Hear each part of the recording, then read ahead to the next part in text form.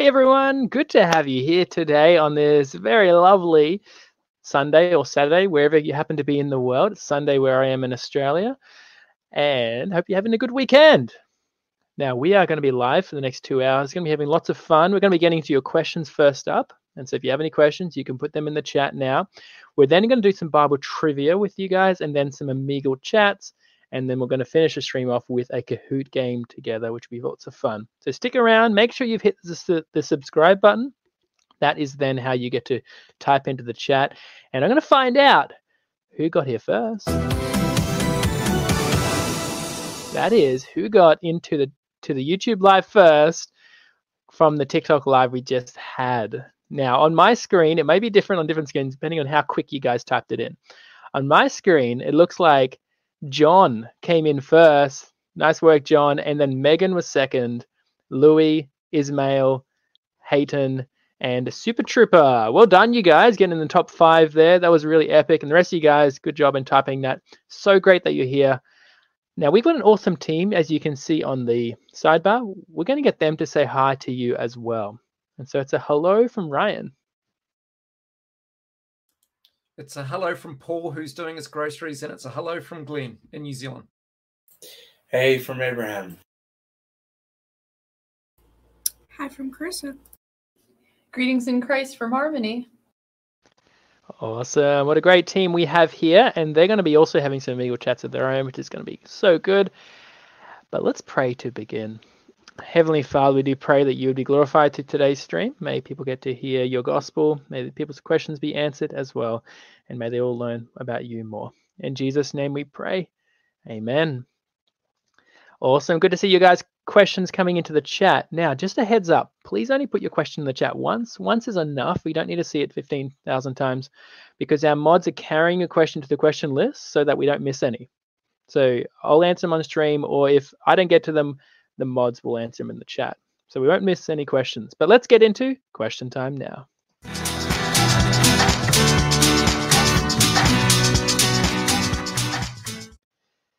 Okay, let's see what question we got first. First one came in from Lolwal, who's asked, in heaven, are we going to be able to sleep or not? Now, the Bible doesn't specifically answer that, but it does say that there's no nighttime in heaven. Imagine that, no nighttime. It's going to be hard to sleep if there's no nighttime. So maybe we may not need to be able to sleep in heaven if there's no nighttime. But that's a question we'll have to figure out or find out definitively once we get to heaven. This one from Mr. Player. Do you believe bread and wine is literally body and blood? Okay, well, I think bread is bread and I think wine is wine. Jesus doesn't turn into that. Right? In fact, I think it seems quite strange too, because if you think that the bread's turned into Jesus and you're eating Jesus, what happens to Jesus when he goes inside of you? Does he then come out of you? It's a bit strange, isn't it? So Jesus is actually a real person, right? He's the God-man, Jesus Christ. And so he's not a loaf of bread, right? He is a real human being who's the God-man, Jesus Christ, who gave up his life. And so what does the bread and wine symbolize at communion? It symbolizes his death on the cross, body broken for you, blood shed for you. But it's not that you're literally eating him. Ghost has asked this. I want to thank you for chatting with me for the past few hours. And yes, Jesus is coming. Hey, good on you, Ghost. Thanks for your encouragement there, man. This one from Daisy. Is it blasphemy if you say someone looks like the Holy Spirit? I think that's just wrong. I don't think that would be a good thing for someone to say. This one from Boris. Why do I feel distant from God in the recent times? Usually when people ask me, hey, I feel distant from God, why is that? I'll say, when's the last time you read your Bible? And they'll say, maybe days ago, weeks ago, potentially, maybe even months ago. I'm like, of course, that's why. If you felt distant from your parents, is it because you haven't spoken to them for weeks? That's probably why. If you feel distant from God, it's because you haven't been speaking to him in prayer and you haven't been reading his Bible every single day without fail. How come you eat food every day without fail? Because you know you need it for your belly. And so why not have our spiritual food every day? What's more important, our belly or the Bible? Obviously, the Bible, which is God's word. This one from Matthew: is having icons a sin? Like Exodus 20 and so on, which talks about don't make graven images.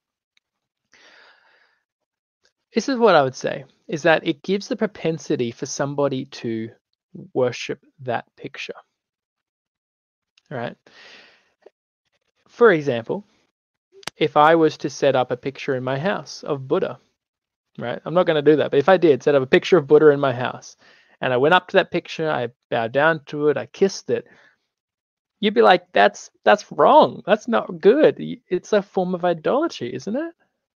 And so if you have a picture of Mary, you got a picture of someone and you're going up and bowing down to it, you're kissing it, I don't see how that's much different. This one from Zero Mission. Hey, I got a question about the Sabbath. Is it bad if I play sports or video games on Saturday and also sometimes have work? Did you know that the Sabbath command is not for us today? That command has been fulfilled in the Lord Jesus Christ. Hebrews 4 says we've now entered into the Sabbath rest of God. It's a permanent thing, not one day in 7 now. It's that we're resting in Jesus for our salvation permanently, not one day in 7. Now, in the Old Testament, we see that the Jewish people had a specific law only for them, not for Gentiles like us, but for them. They had a command that they were not allowed to do work on the Saturday, the last day of the week, which is Saturday. And so they weren't even allowed to prepare lunch on that day. They couldn't cook lunch or dinner or anything like that on that 7th day. But if you read through Exodus 20 and you read through the Old Testament, you'll see that those laws were given for them, and those laws have not been repeated for us in the New Testament. So if you want to play a sport on the Saturday, that's okay. If you want to do this or that on a Saturday, that's fine. It's like every other day. Live every day for God, not just one day in 7. Every day is God's day. But it's good to go to church and find a good Christian church. I wouldn't recommend a church that tells you that you have to go to church on Saturday, because they probably think you're under Old Testament law when the Bible says we're under the new covenant, not the old covenant. And so most decent churches would be then probably meeting on a Sunday rather than Saturday. This one from Karnas, who's asked, do animals go to heaven? Okay, so animals, they are not made in the image of God. So they can think, but they don't have a sense of morality. They're not self-aware like we are self-aware.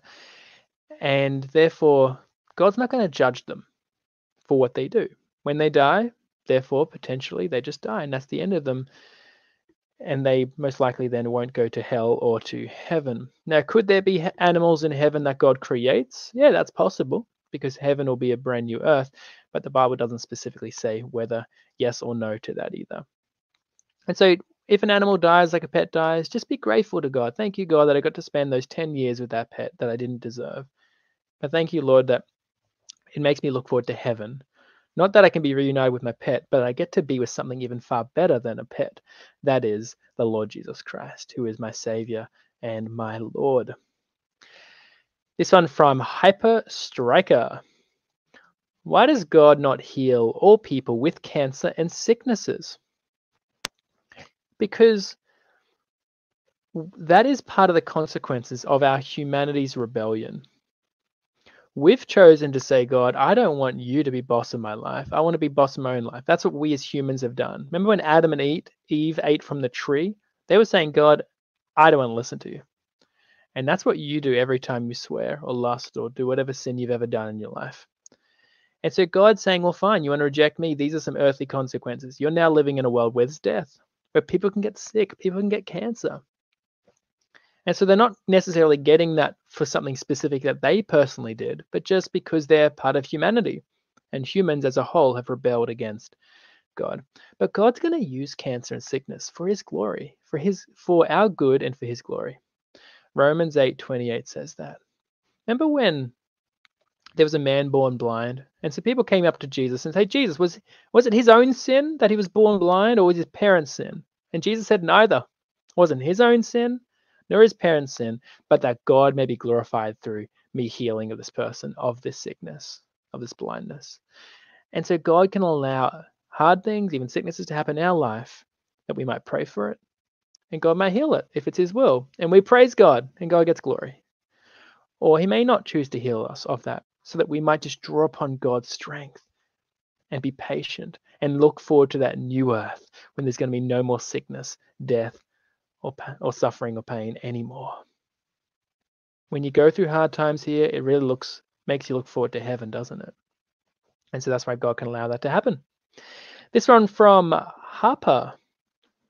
Would a good person who is a non-Christian go to hell? No such person exists. There is no such thing as good people except Jesus Christ, the only good man because he's God. Every other person has sinned. And the Bible says all have sinned and fallen short of the glory of God, and all people therefore are wicked. If the standard of goodness is perfection, we're all sinners. And that's why every person in the world needs to hear the gospel and trust in Jesus to pay for their sin to go to heaven. Robbins asked this: what's the difference between the rapture and the second coming of Jesus? Did you know they're actually the one and the same event? Some Christians will separate them, but I don't think biblically they're separated. Some people have invented an idea that we're going to be taken and not suffer the hard things that are going to come onto the earth. But when I see 1 Thessalonians 4, and I read verse 16 and 17, which you can look up yourself, it says there in verse 16 that Jesus comes back on the clouds with all the angels, dead are raised, and all that kind of stuff. So this is the second coming of Jesus. Verse 17 says that's when those who are still alive get caught up to meet Jesus in the air. That's what the rapture is, being snatched up into the air to meet Jesus in the clouds. And then we're with him forever. And Judgment Day begins. Notice that then? The second coming and the catching up, the rapture, happens at the same time. This one from Juan. What's your daily routine as a Christian person? Great question.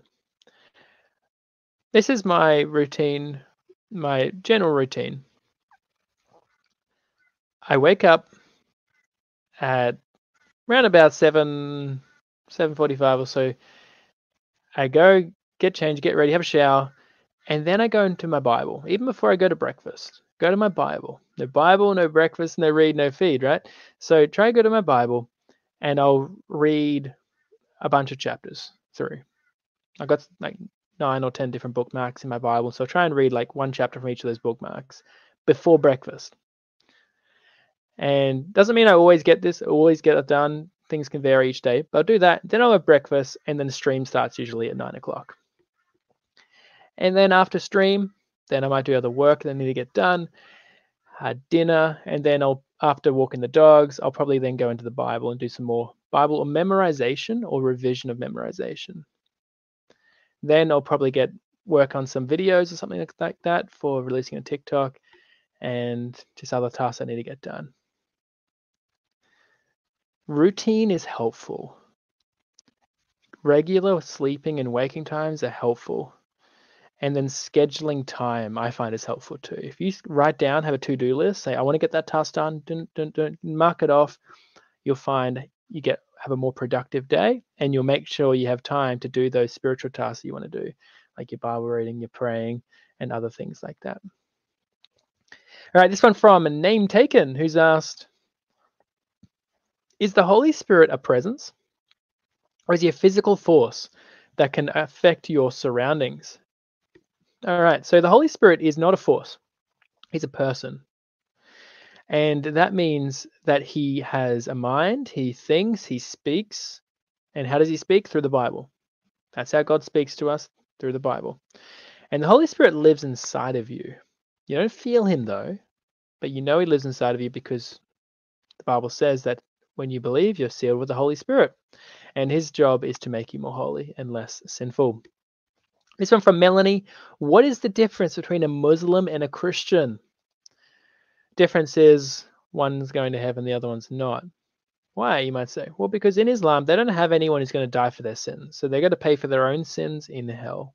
Because everyone sinned. Both Christians and Muslims, everyone sins. Everyone deserves hell. But in Christianity, the good news is that Jesus dies for our sin so that we don't have to go there. He takes the hell we should get so we go to heaven. And that's why I love sharing that good news with Muslims, so they can say, hey, look, did you know you can believe in Jesus and you don't have to go to hell anymore? And that truly is good news that they need to believe, and those that are humble are often the ones willing to accept it and not trust in their good deeds anymore to save them. Caden's asked, what do you think about the book of Enoch? Well, the book of Enoch was not written by Enoch in the first place. It came only a couple hundred years before Jesus was born. So therefore, it's not written by Enoch, who lived thousands of years before Jesus was born. Since it's not written by Enoch, it's not scripture. It's not scripture. And therefore, it's not quoted by Jesus or even accepted by the Jewish community as being scripture. Now, the Orthodox Church, strangely, have added into their Bible, which is not a good thing to do, because it's not considered scripture by Jesus or the apostles or by the Jewish community that Jesus was part of whom the Bible says was entrusted with the oracles of God. Now, some people might say, but didn't the book of Jude quote Enoch? Yep, he made an allusion to it, just like Paul made an allusion in Titus chapter 1 to a pagan poet, Epimenides, who said that Cretans are always liars, evil beasts, lazy gluttons. Does that mean that Paul was accepting that whatever that pagan poet said was accurate? No, just that quotation was accurate, not everything else that pagan said. And that's the same thing. There was an accurate line in the book of Enoch that Jude quoted from, but it doesn't mean the rest of the book is actually accurate necessarily. And so that's why we don't treat it as scripture. This one from Tina. Were there dinosaurs on Noah's Ark? Potentially, if they hadn't already died out. So we're not sure exactly when dinosaurs died out. We don't know that exactly. But we see that they were coexisting with humans. God made the land dinosaurs on the exact same day as he made humans, and that's on the 6th day. And so if the dinosaurs were still around during Noah's day, then yes, they would have been on the ark. And God was able to ensure that they could be directed there. In fact, that's how all the animals got onto the ark. It's not like Noah rounded them up. God just directed the animals to walk onto that ark. This one from Hayton. Why do Catholics pray to Mary? It's tradition. It's literally tradition, not scripture. Nothing in the Bible ever even indicates anyone praying to Mary. Not a single reference at all in the Bible to a person praying to Mary or any other saint for that matter. And Catholics will agree it's not scripture. Problem is, though, if it's not scripture, then why did they invent it? Why did they make it up? Right? And so if you've prayed to Mary in the past, you've said the Hail Marys, can I encourage you, don't do that anymore. It really does offend God when you do that. It's like this. If I started praying to my car, I walk by my car and pray to it, you'd be like, what are you doing? Don't pray to your car. What are you doing? Right. Or if I went ahead and prayed to my wife, you'd be like, don't do that either. Right. So why would it be okay for me to pray to Mary? Right? It's not okay to pray to Mary. It offends God. Go to God directly, because if you're trusting in what Jesus did to save you, your prayers are already acceptable to the Father. He loves to hear your prayers. You don't need someone else to go and pray to you on your behalf. Someone else who's not even around you, like Mary's not even around you. She can't hear your prayers because she's not all-knowing and she's not all-powerful. So she couldn't even pray for 1 million people at once who are praying to her at this very second. So pray to God, who has the ability to hear you and solve whatever you are asking of him to do. This one from Megan. How do you disprove Hinduism? Similar thing. They don't have anyone who's alive, who came back to life from the dead, like we have with Christianity. And Hinduism, they think it's based on good deeds, paying for bad deeds, which is unjust. And also they don't make a good distinction between creation and creator. Oftentimes Hindus think that God is part of the creation, or God is the creation, which is absurd. It's like someone saying that the one who built my house is the wall. The wall built the house. No, the wall is part of the house, so the wall cannot have built the house. All right, there's a distinction between creation and creator, which Hinduism often blurs. This one from Charlie. I've heard a lot about these 3 days of darkness. What do you think about it? Not biblical.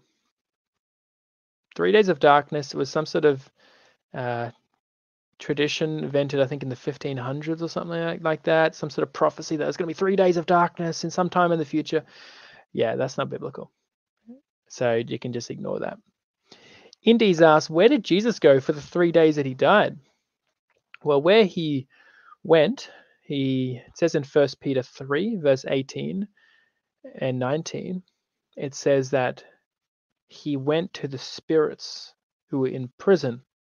Now that seems to imply demons who were already locked up in hell. He went and visited them, not to save them and not to suffer in hell himself, but to proclaim victory over those demons already locked up there in hell. But at the same time, he also said to the thief on the cross, today you'll be with me in paradise. Yes, exactly right, which means good news is that he went to be with paradise is another name for heaven. So he went with the thief on the cross to heaven that very day. On the third day, alive from the dead. What? Oh, there's a gift. Hey, thank you, Louis, for that gift. I appreciate that. And his question was, when will the 7 trumpets happen? Okay. The 7 trumpets, they're mentioned in the book of Revelation. Now, keep in mind, the book of Revelation is a very, very hard book to understand. And I don't think we as Christians are going to be able to fully understand every detail to 100% certainty and say, this is exactly what it is. All we can do is kind of make educated guesses about potentially what is going to happen, because it's talking about future events and it's talking about, or past events, and it's talking about in a symbolic way. And so in the book of Revelation describes seven trumpets, 7 seals, and 7 bowl judgments. And Christians have a lot of different opinion on what they refer to and where we're up to. I would say, based on my reading of Revelation, is that the book of Revelation was designed as a book to comfort first century Christians and every Christian who would live after them. Because what was happening in the first century when John was writing this book, Christians were getting severely persecuted. They were getting martyred, killed for their faith. They were excluded from the marketplace, not being able to buy or sell. Does that sound familiar? They were having all these things going on. And so those 7 trumpets, 7 bowls, and 7 seals could potentially refer to, as a symbolic way of referring to, this is what you should expect as Christians living in a world which hates God. You're going to go through persecution, hardship, trials, tribulation, but the comfort of the book of Revelation is the ending. Who wins? The beast team or Jesus' team? Jesus' team wins. So you want to be part of his team, not the world or not the beast team. That's what it's talking about. And so I don't think we can know, we're at 6 trumpets, 7th trumpet, 1 trumpet. I think that could just be symbolic, representing all trumpets have been going on and will continue going on until the time Jesus returns on those clouds and he defeats all of his enemies. And also want to say thank you to Andrew K and also Mario. Appreciate those gifts that you guys sent in as well. And we are going through your questions. Andrew's question was, could you please explain Matthew 15, 24 to 28? Let's have a look at that is. I'm going to put those verses on the screen just so that we can know what he's asking about. He answered, I was only sent to the lost sheep of the house of Israel. So basically saying the Messiah, he's a Jewish Messiah. He first and foremost was sent to the Jewish people. But she came and knelt before him, saying, Lord, help me. And he answered, it's not right to take the children's bread and throw it to the dogs. Okay. And she said, yes, Lord, yet even the dogs eat the crumbs that fall from their master's table. And then Jesus answered her, O woman, great is your faith. Be it done for you as you desire. And her daughter was healed instantly. Now, sometimes you'll hear Muslims try and bring this up as like, oh, look, that was mean. No, it wasn't mean. There's 2 different words for the word dog in Greek. And Jesus didn't use the word for like stray dog or like dog that nobody cares about, but that your cherished pet, your cherished dog, right? And so we see there that this person, Jesus Christ, first of all, was sent to Israel first and foremost. He had to go to the Jewish people because he was Israel's Messiah, the one they're looking forward to. But what did Israel do? Did they warmly embrace their Messiah? Sadly, largely they rejected him and didn't want anything to do with him. And so who does Jesus commend most for their faith? Not so much Jewish people, but actually non-Jewish people, like this woman. Oh, woman, how great is your faith? And so I think this is a way in Jesus testing her faith. How humble was she? How much faith did she have? And she demonstrated great faith, that even though she knew that the Messiah wasn't ultimately come for her, she knew that she could benefit from the Messiah, even just having the crumbs that fall from the master's table.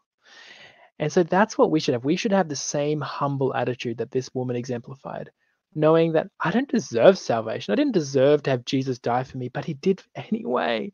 Wow, you're amazing, Lord. And that should just fill our heart with gratitude. And also then Mario's question was, does time exist in heaven? And the answer is yes.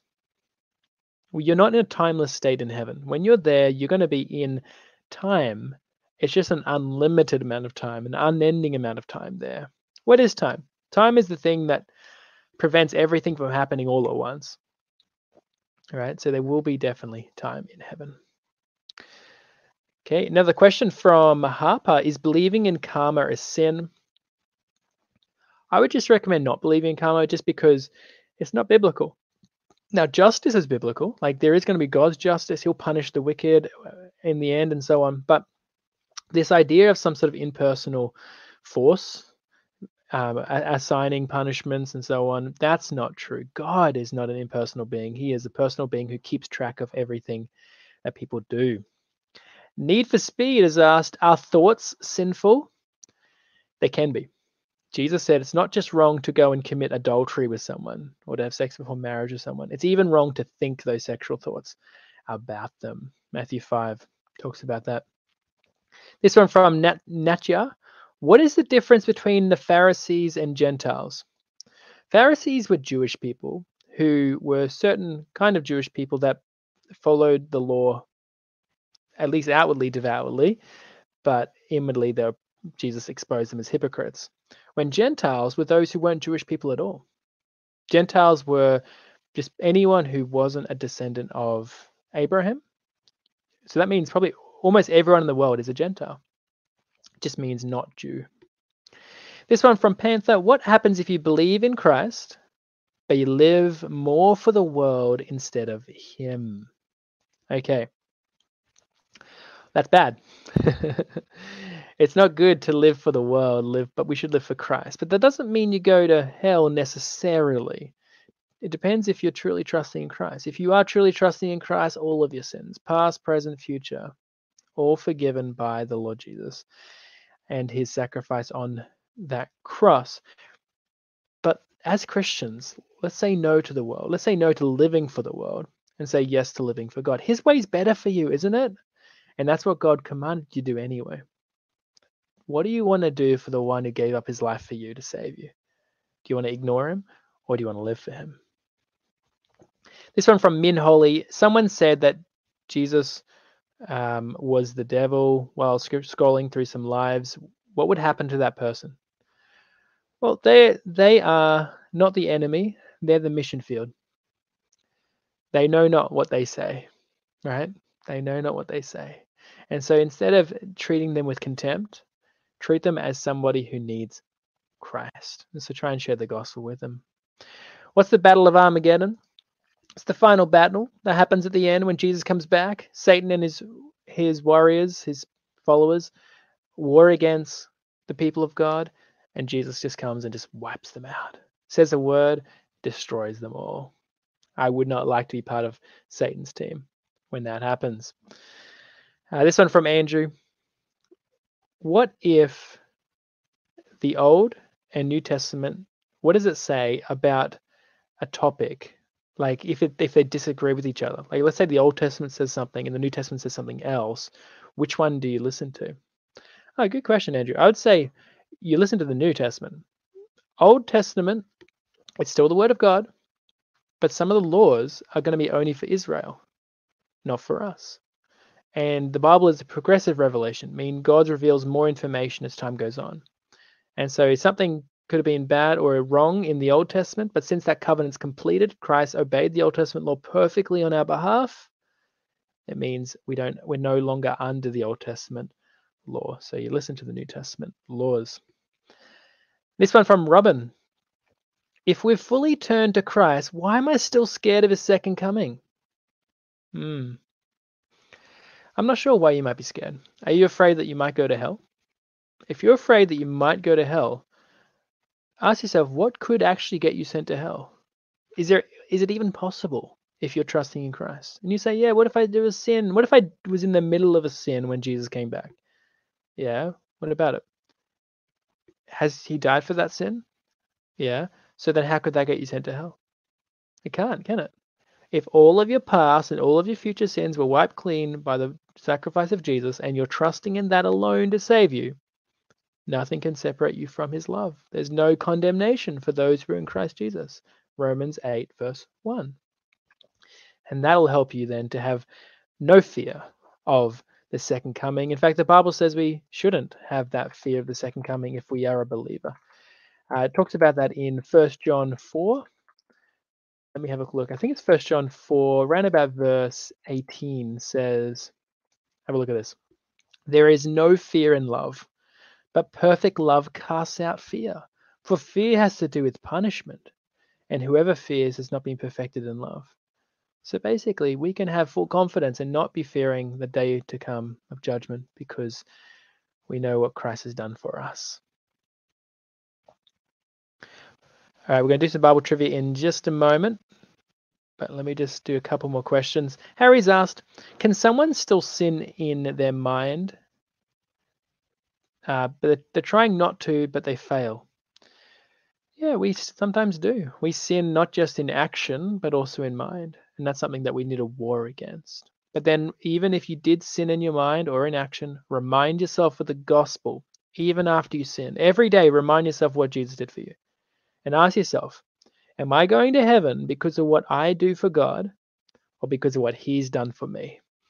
And so it's not about what I've done. It's not about how many sins or not sins I've done. It's based on Jesus. And that will help you to have the assurance of your salvation, which you ought to have if you are trusting in Christ. What does heaven look like? It's going to be a brand new earth, paradise. It's going to be epic. Streets paved with gold, it describes in Revelation 21. Silly Goose has asked, why is God considered to be one if he's three persons? Because he is one in being. We don't believe in three gods. We believe in one God, who that one God exists simultaneously as three distinct persons. So it depends what category we're talking about. If we're talking about the category of being, God is only one in being. But if we're talking about the category of persons, God is three in persons. Nathan's asked, when the Bible says that we should have no worldly desires, does that mean we can't want anything? No, I don't think it means you can't want anything. We can want things, but we should have an attitude of contentment. We should say the same thing as Jesus. Not my will, Lord, be done, but your will be done. So you can pray for things, but don't be like, God, you didn't give me what I asked for. No, you say, look, whether I have that or not, I will be content because God is so kind and God is my treasure. If I've got him, I've got everything. If God's for us, who can be against us? Right? He gave up his own son for us, and he'll take me safely to his heavenly kingdom. So what have I got to be anxious about? Now, when it says don't follow the world or don't live for the world, it's saying don't live for what the world loves. What do they love? Sex before marriage, drunkenness, LGBT stuff. Don't be living for that, loving that. Don't be loving godless things. Things that are godly is what we should be loving. Hey, thank you. Both you guys for there was keeping up with the Lunas sent a gift. Appreciate that a lot. And also Matthew, thank you so much for those epic gifts. To God be the glory. You guys' kindness is very much appreciated there. Okay, one more question, and we're going to do then some trivia. Are you ready for this? What happened to the apostles that didn't write in the Bible? Yeah, that's true. Not all the apostles wrote books of the Bible. We have Peter, he wrote some books of the Bible. We see John wrote some books of the Bible. Matthew wrote books of the Bible. But Thaddeus didn't, right? Or some of the others didn't. And what happened to them? Well, they would have been proclaiming the message, but more were just verbally. rather than writing. Now, they may have written something and we just don't have a copy of it, but we see that those scriptures that God wanted to be written down, he ensured that they were written down by these apostles, and he ensured that they were preserved. And that's what this is the amazing thing. We have discovered 5,600 manuscript copies of the New Testament in the original Greek, the language that the Bible was originally written in. And we can see hasn't changed, hasn't been corrupted. Because we've got so many copies, we can then see what the original said, which you can't do with any other religious text. The Bible has far more historical credibility than the Quran does. All right. The Quran had someone, Uthman, burn all the copies he didn't like, and he just picked one that he did like. But with the Bible, we've got all these different copies to know this is what the original said. Okay, good questions, everyone. As I said, we're going to do some Bible trivia. So let's do that right now.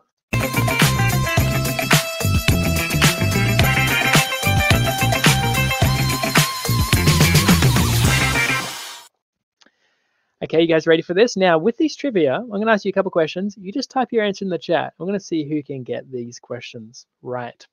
Are you ready? Okay. When Moses climbed up a mountain called Mount Sinai, what did he receive from God? What did he receive from God on Mount Sinai? Harmony. He downloaded something onto tablets. Is the first download of data from the cloud? Is it right? Yeah. The 10 Commandments. Well done. The 10 Commandments, you guys getting that. Good job. That's what he got at Mount Sinai. Next question. Ooh, okay. The giant Goliath. Remember Goliath? He belonged to which group of people? Which group of people did Goliath belong to? Let's go to Paul. The Philistines. Yes, it is the Philistines. Good job there, Paul. Nice work. Okay, next question.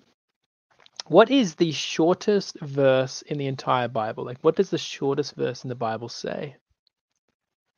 And literally, it's only got 2 words. It's got 2 words in it. Let's go to Carissa. John 11:35. Jesus wept. Jesus wept. Good job. Shortest verse in the entire Bible. Okay, next one. What did Jesus say? Well, Jesus said this. He said, "Destroy this temple, and in 3 days I'll raise it back up." What was Jesus referring to when he said that? Harry. You have to unmute. His body. Yes, his body. Good job. So not the actual temple, but yeah, referring to his body being crucified, and on the 3rd day that he himself would raise himself back to life. Nice work. And in the chat, you guys are getting this well. Good to see your answers there. Okay, what about this one? Who was known, or what is the name of the older sister of Moses? Harmony. Miriam? Yeah, well done, Miriam. Good job, you're getting that. And out of what kind of wood did Noah make the ark from? What kind of wood? Harry. Go for wood. Nice work. Good job. Go for wood. You guys are getting it. And what is the last book of the Bible called? What is the last book of the Bible called, Carissa? Revelation with no S. I love that you specify that, Carissa. So it's not Revelations, which is what a lot of people think. It's no S on the end, just the book of Revelation, because it's singular revelation. Hey, you guys are doing well. A lot of people answering that. All correct. Well done.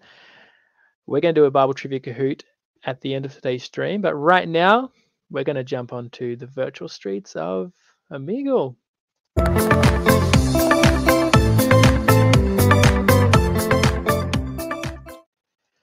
Okay, so look at that. We've got a birdie there. What kind of bird is that? 49,000 people on, and I'm going to see who God allows us to meet. Oh, there was also a fun fact from Matthew. The shortest verse in the Greek New Testament is "rejoice always." It's 2 words in the Greek, whereas Jesus wept is 3. Ah, there you go. Hey, thanks for that. Awesome, Matthew. Appreciate it. Okay, it is OMEGLE time. You guys ready? Let's go. Ian said that might be a sparrow. Lord, may you connect me with someone who you want me to speak with. In Jesus' name, amen.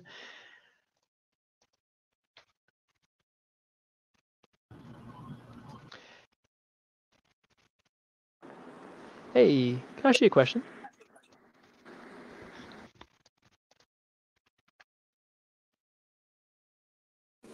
Hey, I think OMEGLE's changed something quickly. By the way, what we could do, if you guys want to, if any of you guys want to have ask questions, or if you have I'm not sure if I'm going to heaven, you can actually put the needgod.net tag in, and you might connect with myself or maybe someone else on the team who's got the same tag, and you can ask your questions there too. So just a heads up if you want to do that on OMEGLE. I might delete some of these extra tags then so that I can connect with you guys. And if not, we'll chat to other random strangers on the virtual streets here of OMEGLE. Here we go. Let's search and go.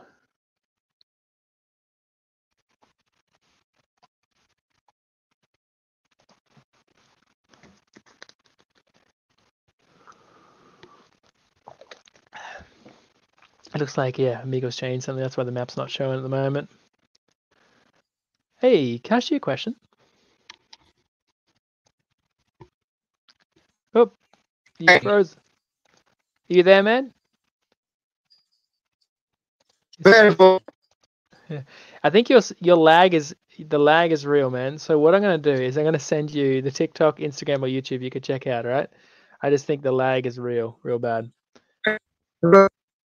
It's real bad. Real bad. Hey, it's our friend Isaac. Hey, man. Man. That's awesome. Oh, hey. Hey, how you doing? Oh, are you there? I can't hear your sound at the moment. Oh, I could hear your sound just then. Hey, how you doing? Hello. There we go. Nice, nice. Hey, my name's Ryan, by the way. What was your name? Hey, I could hear your sound. Are you able to hear my sound? Yeah. Awesome. Cool. Yeah. So, can I ask you, man, do you think that you'll go to heaven? Yeah, because I trust that Jesus died for my sins. Yeah, bro. That's awesome. That's good. And so, out of 100, how sure are you that you'll go to heaven? Like 100? Yeah, that's awesome, man. You can be 100% if your trust is in Jesus. That's good. So then, let me ask you, does doing good things have any part in getting you to heaven? No, but you should do good things. Yeah, and why should we do good things, do you think? To thank Jesus because he died for his sins. You got it, man. Absolutely. So out of gratefulness to the Lord. So then, what if someone says, I'm going to heaven because of Jesus and because I also share the gospel? Would that person go to heaven or hell? It's like hell. Yeah, why still hell, do you think? Because you need to trust that Jesus died for your sins. Right, exactly. And that person's trusting kind of half, right? 50% in Jesus, 50% themselves. So they go to hell, don't they? Yeah. Yeah, man. Awesome. Yeah. And have you been getting into your Bible yourself? I'm trying to start to read it, but I don't know what to start. Yeah. Well, best place to begin would be the book of John. So you're going to find that in the New Testament. The 4th book of the Bible, of the New Testament in the Bible, is called John. How often should you read it, do you think? Every day. You got it. No Bible, no breakfast, no read, no feed. I'm a big fan. Like I watch it every day. Oh, that's awesome, man. What's your username in the chat? Juanes. Oh, nice, cool. Well, great, man. And have you tried sharing this gospel with like family or friends? Yeah. Good. And how'd that go? Like my brother, like he wasn't really like into God, and I I showed him like your streams and your videos, and now he's like good. Right. Wow, praise God. That's that's awesome that God's opened his eyes. And do you have any questions yourself, man? Not really. No. Okay. Yeah, well, that's encouraging, man, that God's opened your eyes. And so when do you think that you truly came to trust it's Christ alone that gets you into heaven? I don't know. Like when I started, I don't know, maybe like watching your videos, because I didn't really know you had to trust that Jesus that like for your sins to go to heaven. Wow. So when did you find the videos? Like on TikTok, I was just scrolling and I saw it. Yeah, nice. How long ago was that? Do you remember? Yeah, maybe like 4 months ago. Wow, praise God, man. That's exciting. Hey, that's encouraging, man. Thank you for sharing that testimony of how God, brought you to faith through that. And I just encourage you, do get into your Bible. It's your spiritual food. Yeah. And you'll understand it better as you read it more. As you keep on Okay, reading thank it. you. Yeah, man. Hey, what's good meeting God you? bless Thanks. you. Yeah, God bless you, man. And you have a good rest of the night. Same. Bye. Oh, that was cool. Good chatting there to a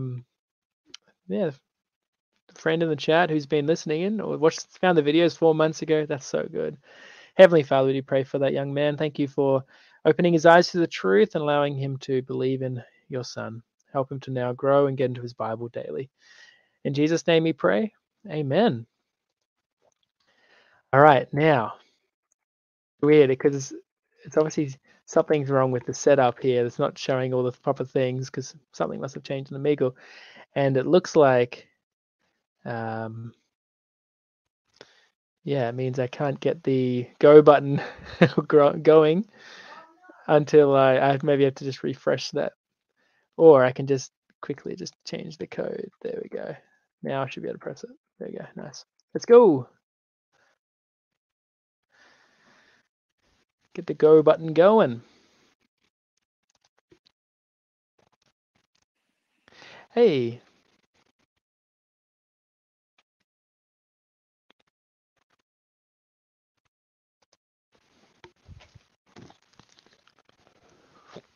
Hey, can I ask you a question? Hey there. Hello. Hey, man. Hey, nice to meet you. Hey, my name's Ryan. What was your name, dude? If you don't mind. Jeremiah. Jeremiah. That's a cool name. It's a biblical name. That's great. Oh, yeah. Are you a Christian yourself? Yes. Wow, that's awesome, man. Yeah, and so can I ask you, if God was to ask you the question, why should I not send you to hell for all the sins you've done? What would you say to him? Because he died for our sins. Right. Yeah, man. So how confident are you that you'll go to heaven when you die? Completely confident. Hey, that's so good. That's the thing. We as Christians can be certain. People in other religions, they're just like, like, I'm not sure, I'm 50% sure. But we as Christians, we can be certain if our trust is in Jesus and what he's done for us. Yeah. Yeah, but sometimes, like, I'm gonna be honest with you, like, I've been struggling with sin for like a little bit. And like sometimes, like, again, like Jesus out on the cross, and like it be making me not want to like believe and go to him sometimes. Because Okay. this Does sin make you feel like, hey, yeah, I don't feel worthy to go to God? Yes. Yeah, that's what sin does. Satan's strategy is to try and discourage Christians and think, hey, you can't come to God. Look, you've just recently sinned. You're not worthy of going to him. I think in those times we need to remind ourselves, does God accept me because of because of like how good I am? Or does God accept me because of what Christ has done for me? Christ. Yeah. And so even after sinning, if you remind yourself of the gospel that Jesus came to die for a sinner like you and I, we don't have to be anxious then about anything, do we? Mm-mm. We don't have to be like, hey, I can't come to God. No, you can come directly to his throne room. It says that actually in Hebrews 4.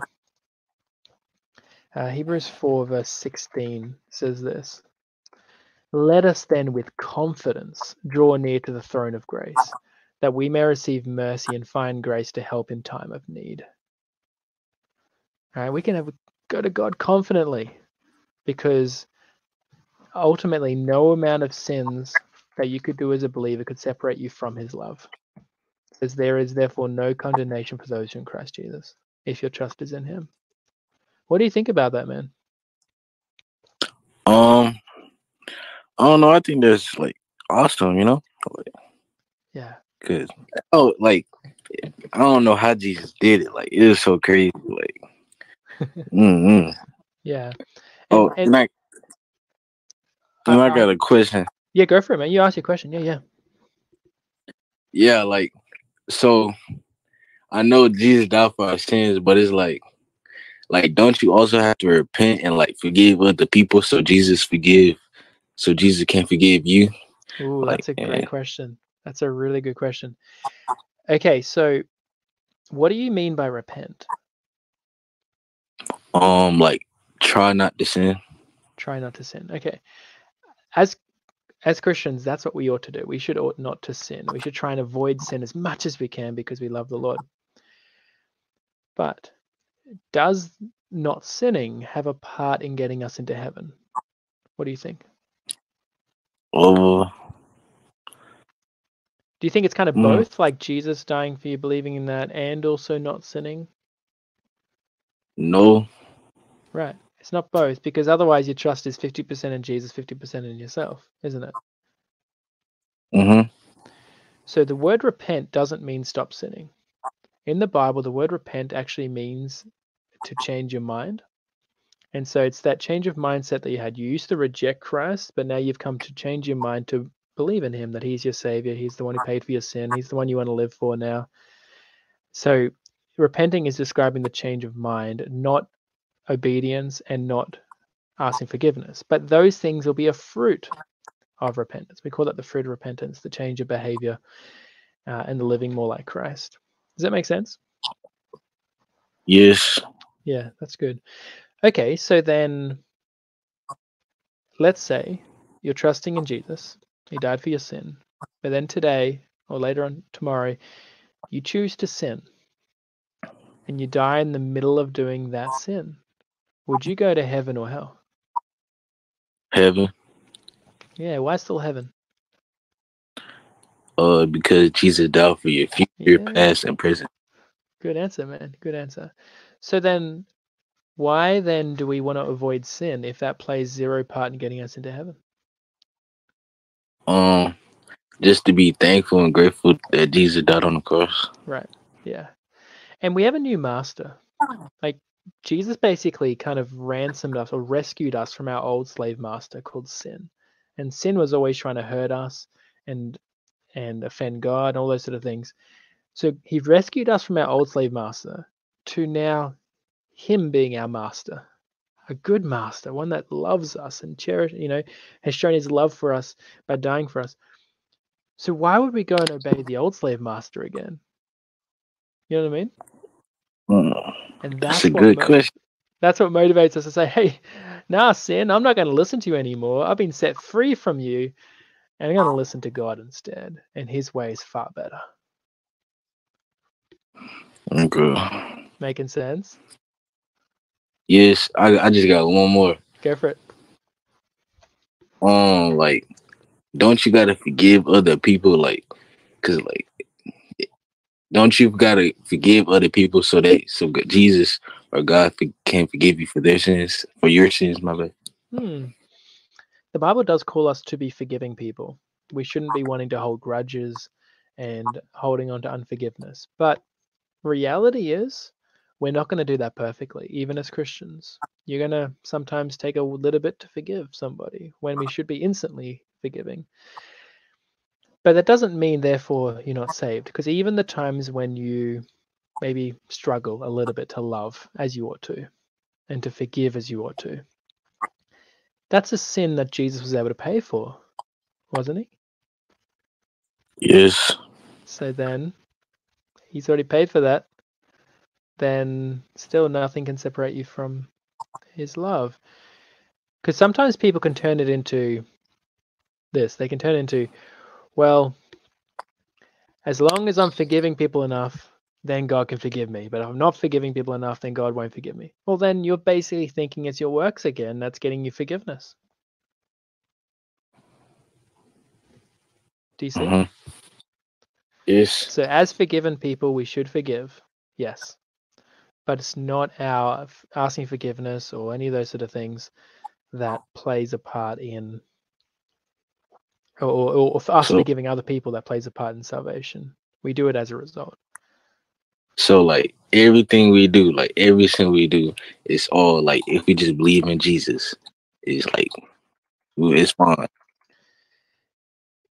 Yeah, so remember, sin is bad, so you don't use it as a justification to say, well, I can sin now. Why would you want to? Right? You've been set free from sin. Sin hurts you, doesn't help you.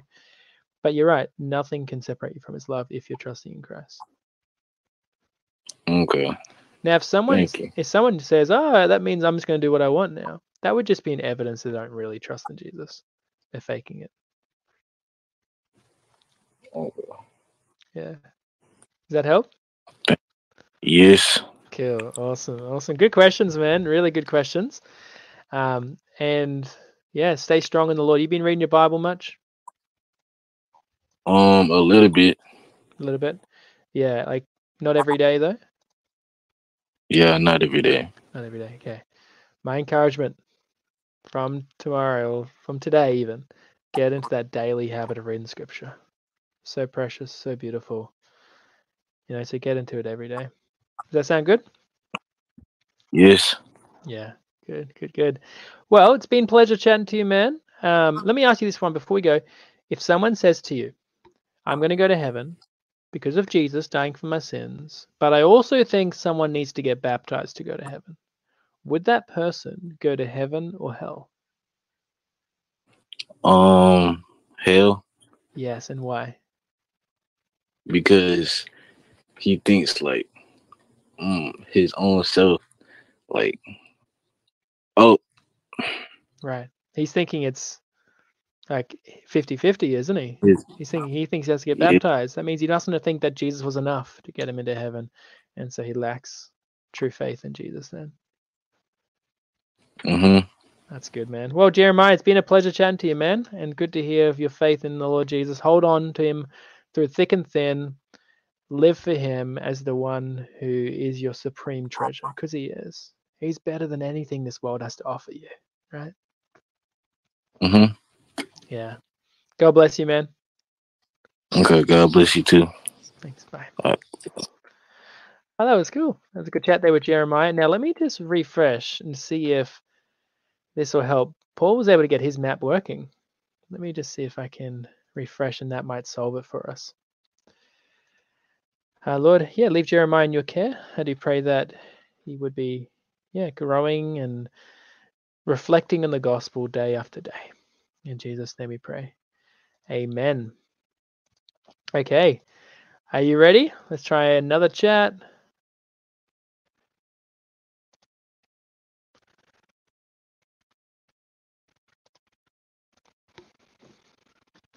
Rifle people are great. Hey I there. have one now. Hey. Hey there. Oh my god. Oh my god. Oh my Hey, god. man. How you doing? Oh my god. Hey, by the way, Hi. hey, how you doing, man? My name's Ryan. What's your name? Juan. Juan. Hey, nice to meet you, Juan. Great to meet you. And so, Juan, are you a believer, a Christian yourself? Yeah. Nice work, man. That's awesome. And how you doing in your faith recently? Good. Yeah, good. I mean, Yeah. like, I know God. Like, I believe in Him. Yeah. Good. Absolutely. And so, Would you say, based on how you've lived your life, would you say you deserve heaven or hell? Heaven, Okay, so based on how you've lived, you'd say heaven. Why do you say heaven? what? Can you repeat it? Sure. So why do you say heaven? Because I believe he died for like what we commit, like our sins. Yes. Yep.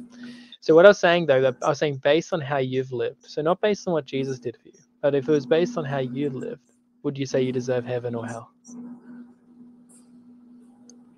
I don't know, like 50-50. 50-50. Okay. Because I think that's an important thing to come to understand first, and that'll make the gospel make a whole lot more sense for us. So let me ask you this. Have you ever like told a lie in your life? Yeah, of course. Me too. Have you ever like disobeyed your parents before? Yeah, Yeah. What about this one? Have you ever been angry or rude to somebody? yeah, that's Right. normal. Yeah, I'm not judging you, and it is common, but it doesn't make it good, like because we are still breaking God's law in the process, right? And so, if God was to judge you based on those things, would you be innocent or guilty? Guilty. Right. And so, if you're guilty, do you deserve reward or punishment? Punishment. Yeah. Now, does that punishment sound like heaven or hell? Hell. Yeah. So do you understand? So based on how we've lived, we're not 50-50. We should be in the pit of hell for what we've done. That makes sense? Yeah, But why don't you have to be sent to hell? because God sacrificed himself, like Jesus. Exactly right. Jesus sacrificed himself. Yeah, he sacrificed his life on the cross to pay for our sin. Yeah, 100%. Okay, so then he sacrificed his life to save us, so we don't have to go to hell. How do we receive that forgiveness that he offers us? We like receive, like going to heaven. Well, yeah, how do we get him to die for our sins? Like, how do we receive that? Like believing. Yeah, exactly. So we receive it by believing in him, believing that he died for us. And so then does doing good things also play some part in getting you into heaven? What? Does My bad. doing good things does that play some part in getting you into heaven? No, Ah, good answer. Good answer. Okay, so then what would you say to God if he asked you, why should I let you into heaven? because I believe Jesus died for my sins.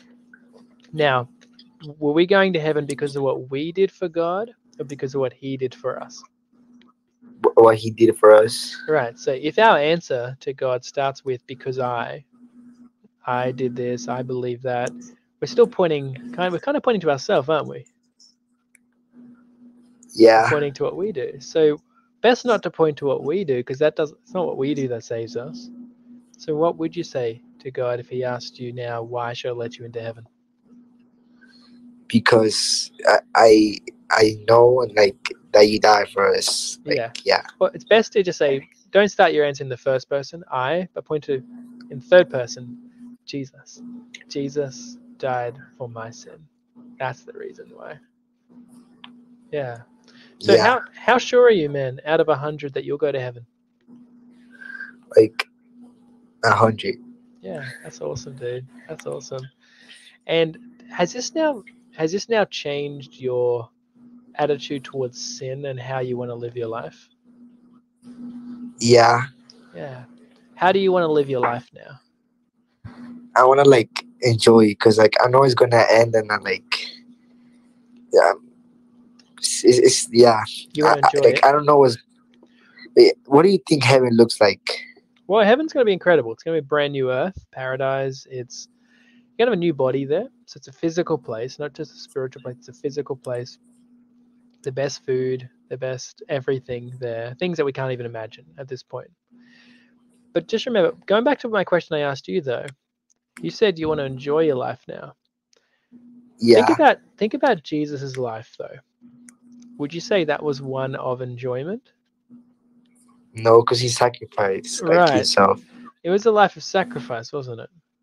For the sake of others. Yeah. And so what should our life be? We should like we also should make people believe on God and like Right. He died for us. That's Right. like what you're doing, right? Yeah, we want to spread the gospel. So our life, in some way, should actually be a life of sacrifice too. We want to, right? We want to try and take up opportunities to share the gospel. We want to say no to sin, say no to indulging the flesh, and say yes to living how God wants us to live. Yeah, we don't want people to go to hell. Right. Exactly. And that will help us to get out of our comfort zones to go and share Christ with the world. And so, have you been trying to fight sin and trying to avoid sin in your life? Yeah, Good. Good. because it sometimes has consequences. Yeah. And it greatly offends God. God is our Wait, I have a supreme treasure. question. I have Yeah, a go for it. question. Go for it. What if there's like a kid, like someone that has special needs and like doesn't understand like life, and like they don't know if like they don't know that God died for us and they don't understand life, would they go to hell or heaven? That's an interesting question. So, you're talking about a person who dies at a very young age. Those sort of people who die in infancy, the Bible doesn't specifically say where they go. Some people try and say, oh, they will go to heaven. Well, the Bible doesn't exactly say that. And I think if the Bible is silent on a topic, we should be silent on that topic, and we can just leave it in God's hands. God will do whatever He determines best in that scenario.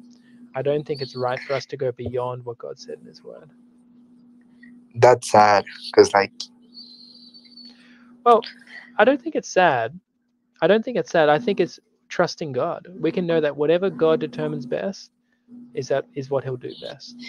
yeah, if it happens, it has to like it's because of something. Yeah, so I'd say that I think it's important for us to realize that no one is an innocent person. Only Jesus is innocent and righteous.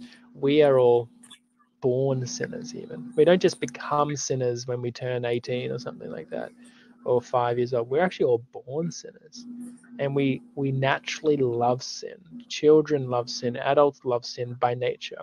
And so we need to be born again. Our first birth is not sufficient. We need to be born a second time.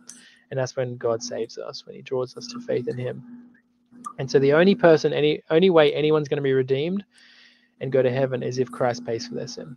Because everyone's born with at least one sin against their name, the sin of Adam. Does that Yeah, make sense? yeah. Yeah. That's good. That's good. Do you have any other questions, man? I have wait, what's lust exactly? Like lust. Lust. Yeah, lust is when you think a sexual thought about a person that you're not married to. Like, so if you have a kid, is that lust? No. Well, sex before marriage is sinful, right? But sex in marriage is appropriate. And so a husband and wife thinking sexual thoughts or doing sexual actions together is appropriate. That's fine. But outside of that bounds of husband and wife, and if you fantasize, think about, let's say if you fantasize about a woman in your mind and any sort of sexual thoughts about her, that's lust, and that's bad. What if you like post yourself or something to like, I don't know. Yeah, that's not good. Well, yeah, I'm not sure what you mean. Like it's not good to you shouldn't cause other people to lust after you either, because that would be sinful too. Yeah. Yeah. It was fun to have a talk to you. Yeah, like, man, with you. absolutely. It's good meeting you, and I encourage you, man, get into your Bible every day. You've been reading it each day? I hope I see you another day. I follow your TikTok. Awesome. Cool, man. Well, it's great meeting you. God bless you, brother. Yeah. God bless you too. Have a wonderful rest of like. Wait, you're in Australia, right? Yeah, so it's midday, or it's 2:00 now. Actually. What time is there? What time is it 2:00 there? in the afternoon.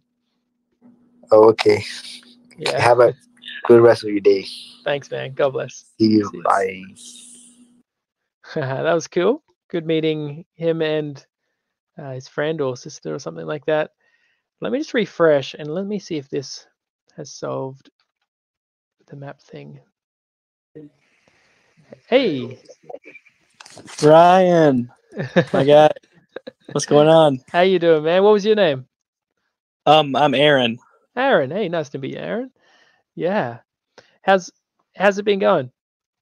Good. Good. Yeah. That's awesome. I just applied to the Discord today. Hey, good. And how'd you go? Yeah. Did they let you in? Have they accepted it? Well, I forgot to do the why on the are you 100% sure that you're Yeah. going to heaven? So I just I finished that up. Cool. Just so like how a sure couple are you? Oh, 100. Right. Nice. Yeah. And I think is Carissa maybe chatting to you? Yeah. Yeah. Okay. Awesome. Also, the 2 reasons question. So that person who trusts in Jesus plus asking for forgiveness, where would they end up? Hell. Yeah, and why? Because they're not trusting in because they're trusting in both themselves and what Jesus did in Well done. in Christ. Yeah, exactly. So it's not fully Jesus; it's Jesus plus that works. They get sent to Yeah. hell. Yeah, that's good, Yeah. man. I think they're probably the questions that Krista wanted to clarify, and so she will probably let you into the server now, which is awesome. Yeah. Sweet. But did you have any questions you wanted to ask, man? Not really. There was one. Yep. And you can say no, but can I be in a thumbnail? We'll have to see. Like usually, like bright and exciting ones. Your screen is very dark, man. I can turn the lights on. Potentially.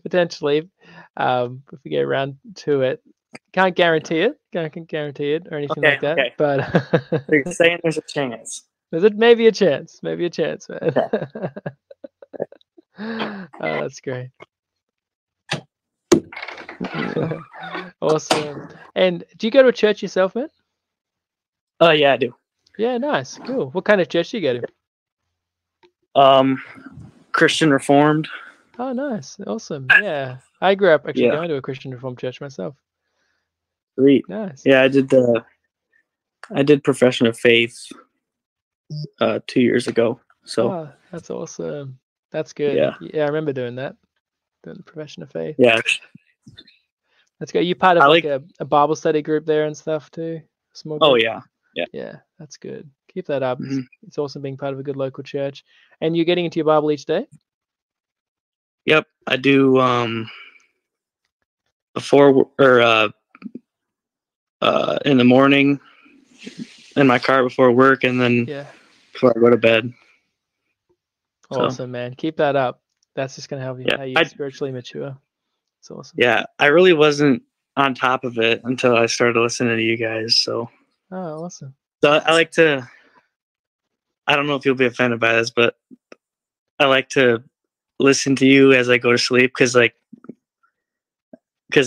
it's just like nice to chill out and just listen and. Oh, that's awesome. But Yeah, yeah. no, appreciate the encouragement, man, and praise God that people are being edified by the things that we do. Yeah, we're Mhm. we're unworthy servants, just doing what That's right. Christ commanded us to do. That's good. You should Yep. join training, by the way, man. In fact, I didn't mention that to the others that I've chatted to. You should join in training. It's if you're interested, it's where we just pair up and do some role plays of some conversations just to get experience of knowing what to say. We'll even give you a script of what you can say, and then training you up, giving good answers, and then having chats, reaching people online for Christ. That's through like Discord, right? That's how you do. In the Discord, there's a training channel. You'll see that now. The info is there. Read through that channel, and then you can apply through it there. That's all free. Okay. Yeah. Sweet, dude. Awesome, man. Well, it's good seeing you, Aaron. Yeah, nice to meet you, man. Awesome, dude. Look forward to hanging out with you in heaven as well. Yeah, for sure, man. God Good bless luck, you, bro. man. Thanks. Yeah. Oh, that was cool. That's encouraging. I'm meeting all these people who've good grasp of the gospel, and just hearing how they came to faith and how God's maturing them, and so on. God is awesome. Okay. Well, let's also add in. I think what we might do is might add in a TikTok tag now as well. Let's see if we encounter anyone on the TikTok tag. And let's go. Oh, I gotta disable this again. There we go. Hey there. What's up? Can I ask you a question? Yeah, what's up? Hey man, what do you think happens to us after we die? I don't think anybody knows. Okay. Yeah. Well, do you believe there's a God? I feel like I have no idea. I really don't know. Okay. So I'll give you an example. My house here. Would you agree that someone had to build this house? Yeah, that's Yeah. that's what I was gonna get at. Like someone had to have made The universe. the world, but there's no And so, there's no way of knowing. well, there's a way of knowing that there is a creator, just like there was a way of knowing that someone built the house. The house is the evidence of the builder. And so the universe is the evidence of a creator for it. You see? So what do you believe in? Like Yeah, so I do believe there's a creator then. And so then I think that the creator could also set rules for how we should live while we're inside of his universe. And so then after we die, we can get judged based on what we've done. So would you say that you've been a good person? not fully, Okay. Yeah, I appreciate your honesty. I don't think I'm a good person either. I'll give you an example. Have you ever told a lie before? Yeah. Yeah, I've told lies. Have you ever used bad language? Yeah. Yeah. Or even this. Have you ever been angry or rude to somebody? Yeah. Right. And so if God was to judge you based on all those things, do you think that you would be innocent or guilty? I'd probably be guilty. Right. Yeah. So if you're guilty, do you deserve to be rewarded or punished? I don't know. I don't know. I think I don't know. Well, just like in society, if a criminal's found guilty in a court of law, he's not going to get a prize for that. He's going to get a punishment, isn't he? So in the same way, so do you think you would get punished? I would deserve punishment. I've done bad things too. And so does that punishment sound like heaven or hell? Hell. Yeah. Now we all deserve that, but thankfully there's a way not to go to hell, so we don't have to end up there. What do you think that way would be? Like repenting or something like that. Or saying sorry, yeah. Let's say in a court of law, a criminal was found guilty and he said sorry to the judge for the crime that he did. Would the judge just let him go free? No. Same with God. Even if we said sorry and told him we won't sin again, we've still got to be punished for what we've done before. So what we need instead is we need someone who could take our hell punishment on our behalf. Because if someone was to take 100% of your punishment, how much punishment is left for you? No. Right, so then if you don't have to end up in hell anymore, where do you get to go to? Heaven. So you're Christian. I'm a Christian. All right. And so that person who's willing to do that for you was Jesus. That's why he died on the cross and came back to life. Nah, honestly, my life recently, the way I was raised, I was never raised into like religion. Like my whole family, for the most part, just thinks the same as me. Like, I don't know. Oh, wow. Yeah. But I feel like life is too coincidental a lot of the time. Yeah. And there's just like, I feel like there's obvious signs. I think there is. You know, even when you look at the amazing complexity of the human body, you see how every organ and every muscle has a purpose and a function. Like it shows clear design there, right? Yeah. And so therefore, if Jesus though is to take your punishment on your behalf, then where do you go when you die?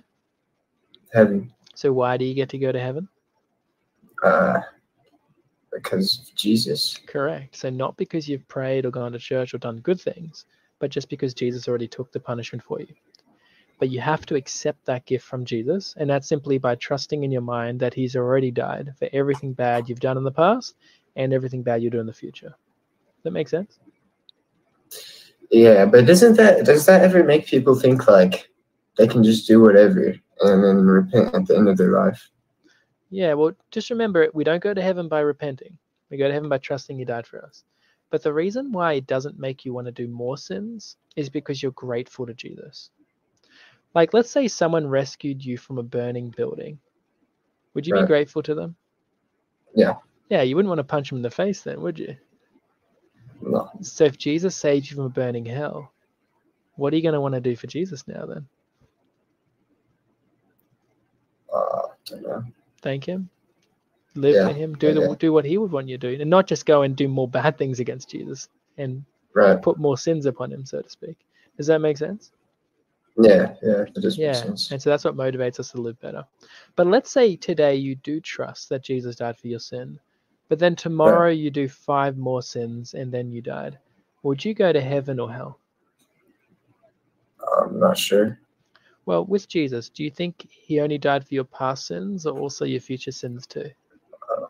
Future. Correct. But I really don't know. Like, why are you so convinced of Jesus? Because he's shown himself to be true. Looking at the ancient historical documents we have from the time, we can see that eyewitnesses definitely saw him die.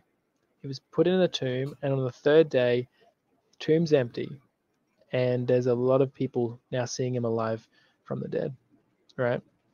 And so, do you see the point that basically historical evidence confirms to us that this happened? Yeah, I just don't know. Honestly, it's hard to sell me on like anything of that sort.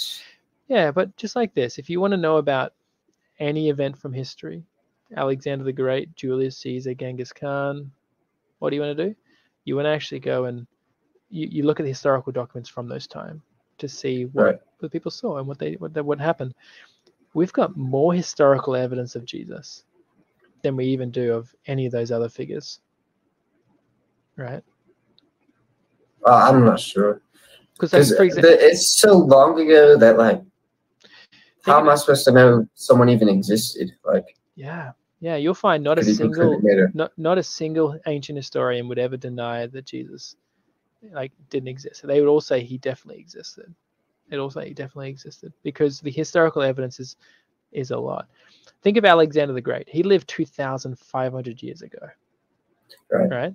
The earliest document we have recording him is from 300 years after his time.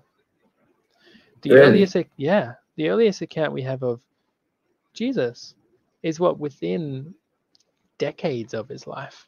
Within decades. And so there's much earlier attestation to Jesus than there even is for Alexander the Great.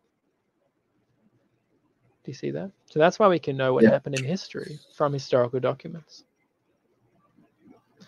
Now, so we agree that there's a creator, right? The universe is so complex, let's have a creator.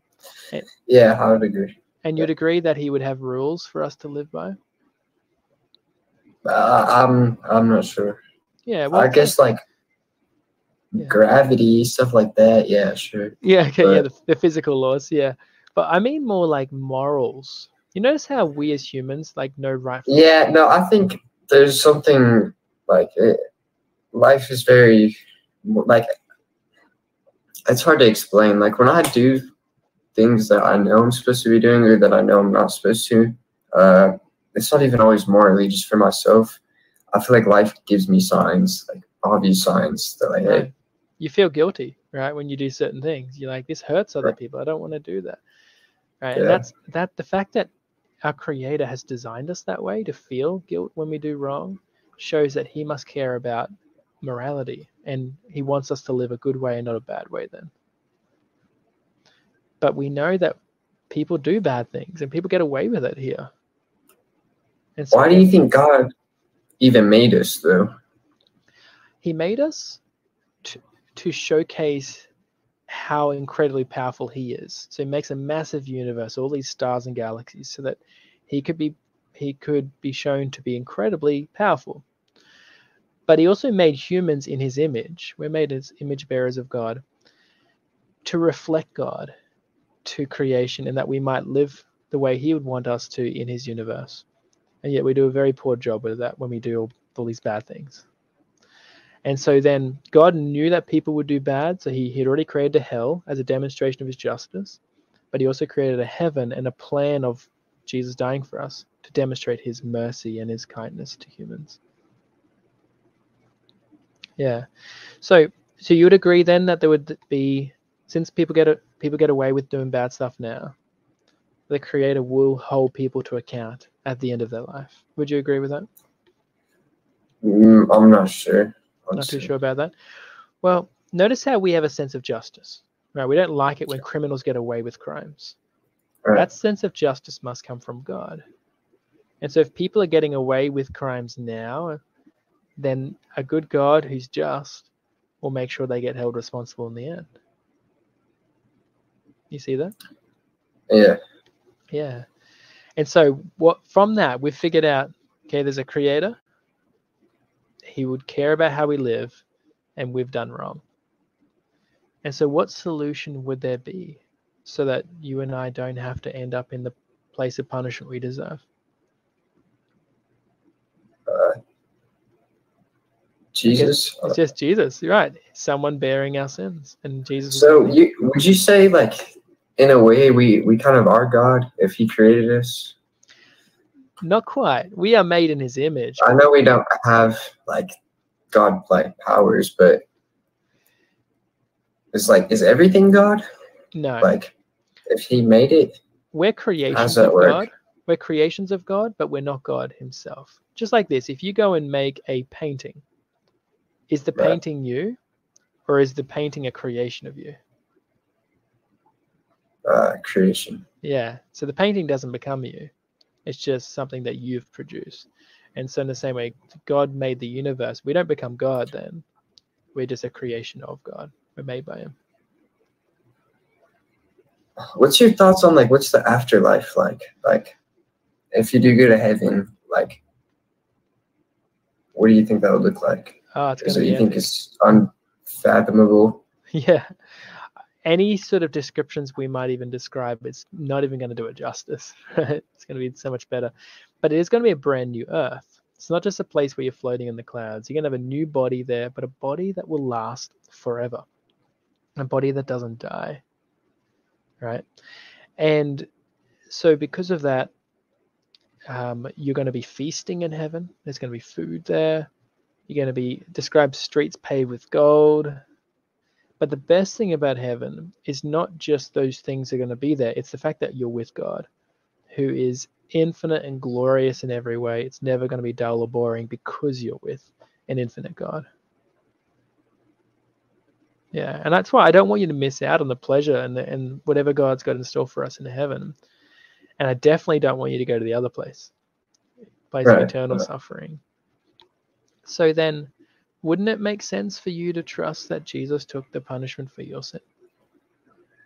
Yeah, but I've also always kind of thought religion, like not every religion, but especially Christianity, like religions with a hell, it's a big like scaring to believing it. It's like, oh, I'm gonna believe in Christianity because I don't want to go to hell. Like, it's not that. It's like this. Jails are designed to be places you don't want to go to because they should act as a thing like, it's scary to go to jail. I don't want to have to go there. My liberty is curtailed. Therefore, I'm not going to break the law. That's going to get me sent to jail. Right? And so it makes sense then. God creates a hell as a deterrent so that people don't do the bad things. Do you see that? Yeah. So that does kind of make sense. It's just, there's no like why wouldn't God just like show us like, hey, like, say what's up or whatever. Yeah. So he has, like 2,000 years ago, literally Jesus is God. So he showed up 2,000 years ago on this earth, not in private, but in public. Heaps of people saw him. And he did the miracles to prove it. So he's already come, and we can read about the historical accounts. But Jesus will one day show up again. He's going to come on the clouds, and that's going to be the day of judgment, when he comes back not to die on the cross, but to judge the world. And if you haven't trusted in Jesus before that time, you get sent to hell. You got to bear your own punishment. What do you think about people like, okay, let's say I'm born in like the Middle East and I don't really have access to technology and I believe in a different religion.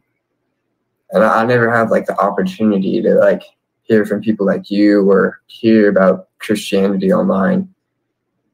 Would they be sent to hell for not believing in Jesus? The reason why someone goes to hell is not because they haven't heard, but because they've done sins. Because the punishment for any sin is hell.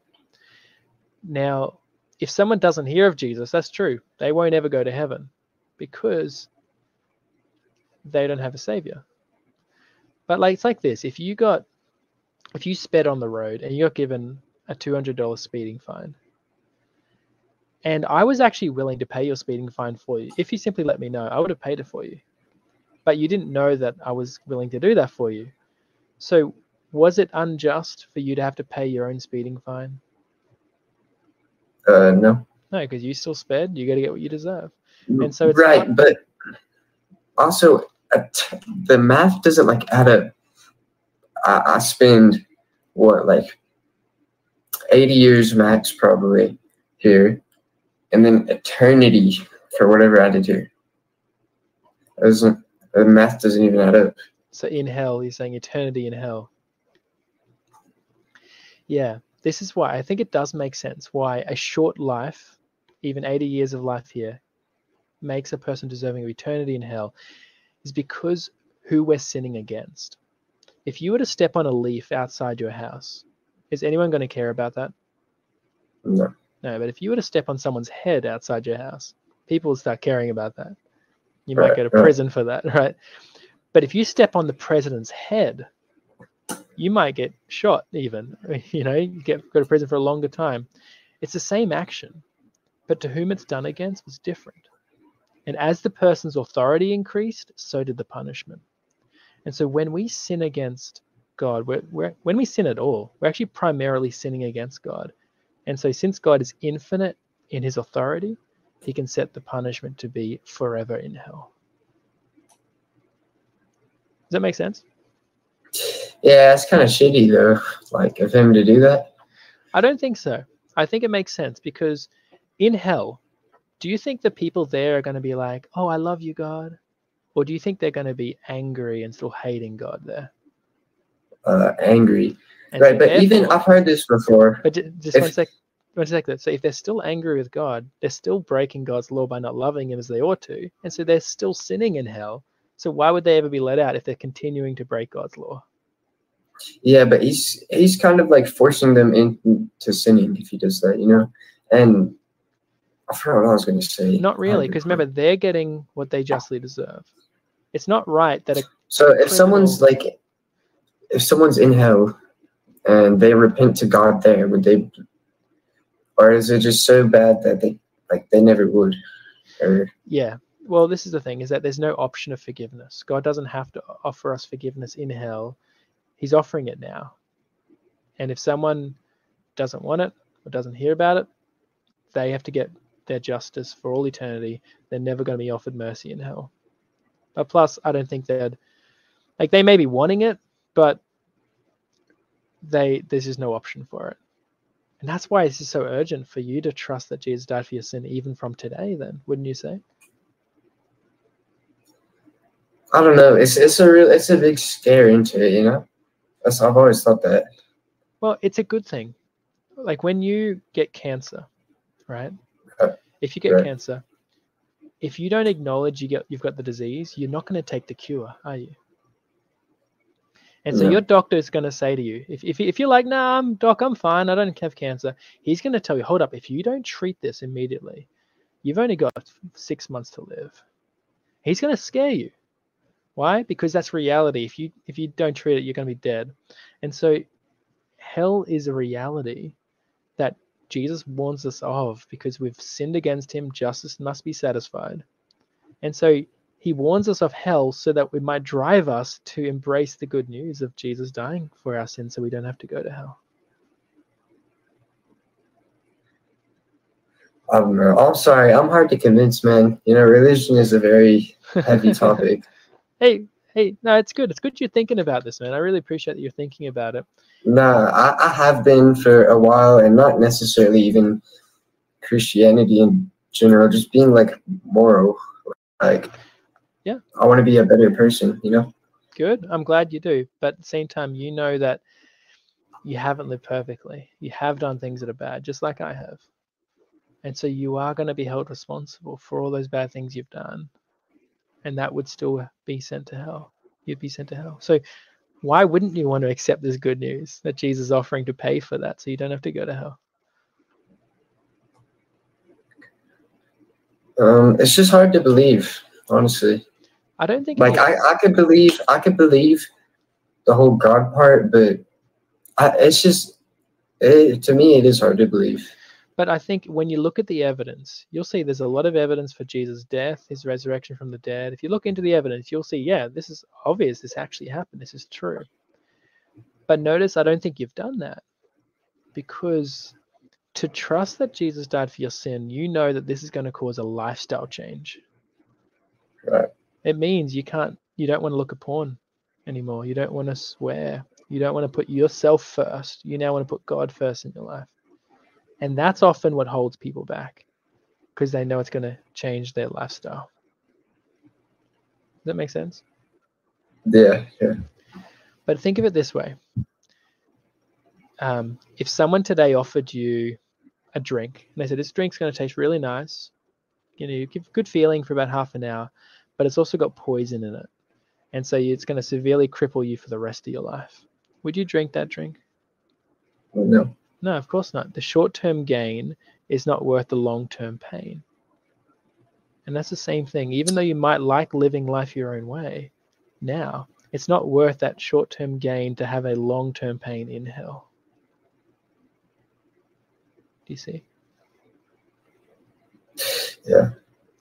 Plus, you're living in someone else's universe. We both acknowledge this is not our universe. It's God's universe, the Creator's universe. So living his way is what we ought to do if we're in his house or in his universe.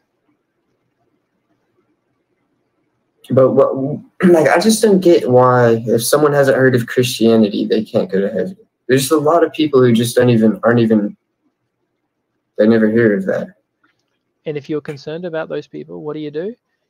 You first of all believe in Christianity for yourself, and then you go and tell others. That's exactly what I'm doing, trying to tell others about Christianity so they can go to heaven. Right? Yeah, but that's just not that's what every religion does. It's not gonna get everyone to believe in it. But in the other religions, they don't have the good news like we do. They don't have anyone in any other religion who's willing to die for your sins. So they don't have any good news to share. But in Christianity, we do. Now, if let's say have you ever noticed in the airplane, they often tell you that if the oxygen goes low, they'll drop a mask down so that you can keep breathing, right? Now, what do they always say? Put your own mask on first before helping others, right? And so I think that's the same thing. You need to embrace this good news, and then you can help others to tell them how to put their mask on, how to trust in Jesus to pay for their sin. I don't know. Honestly, I'm kind of half I have mixed views on it. I think it could be true, but I also think that Christianity was just created as a way for people to be morally right as humans. The only thing is that there's no evidence to say that's why Christianity came about.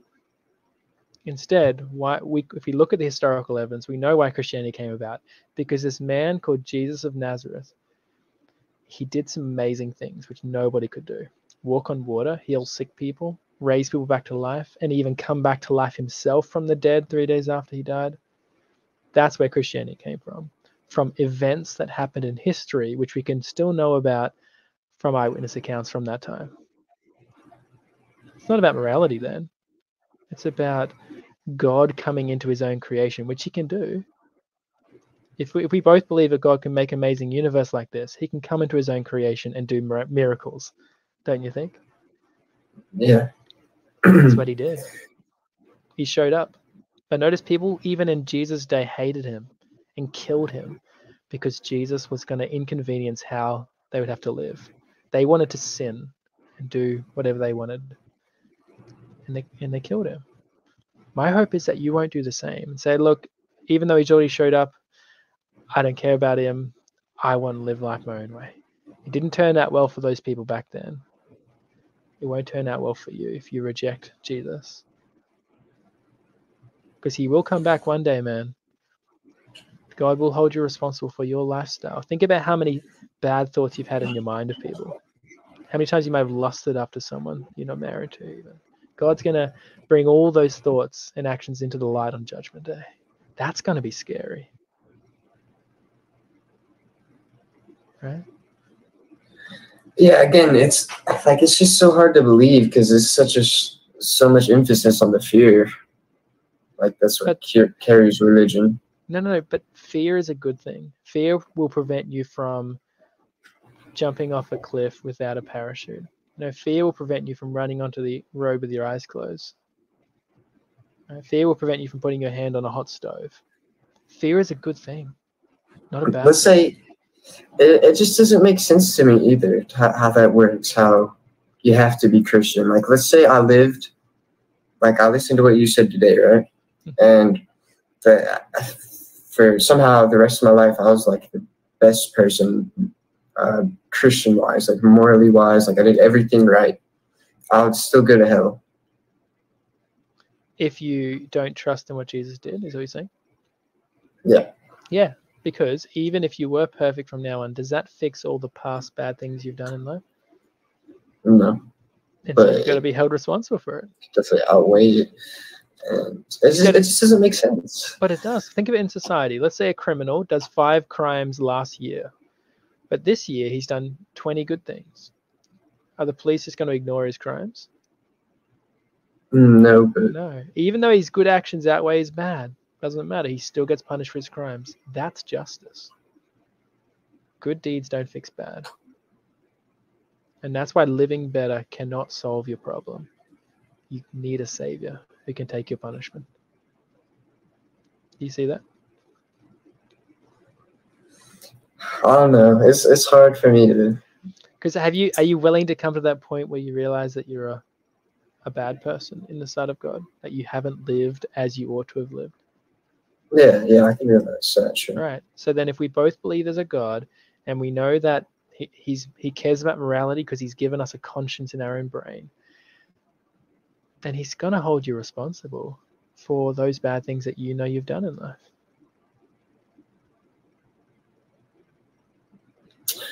I don't know.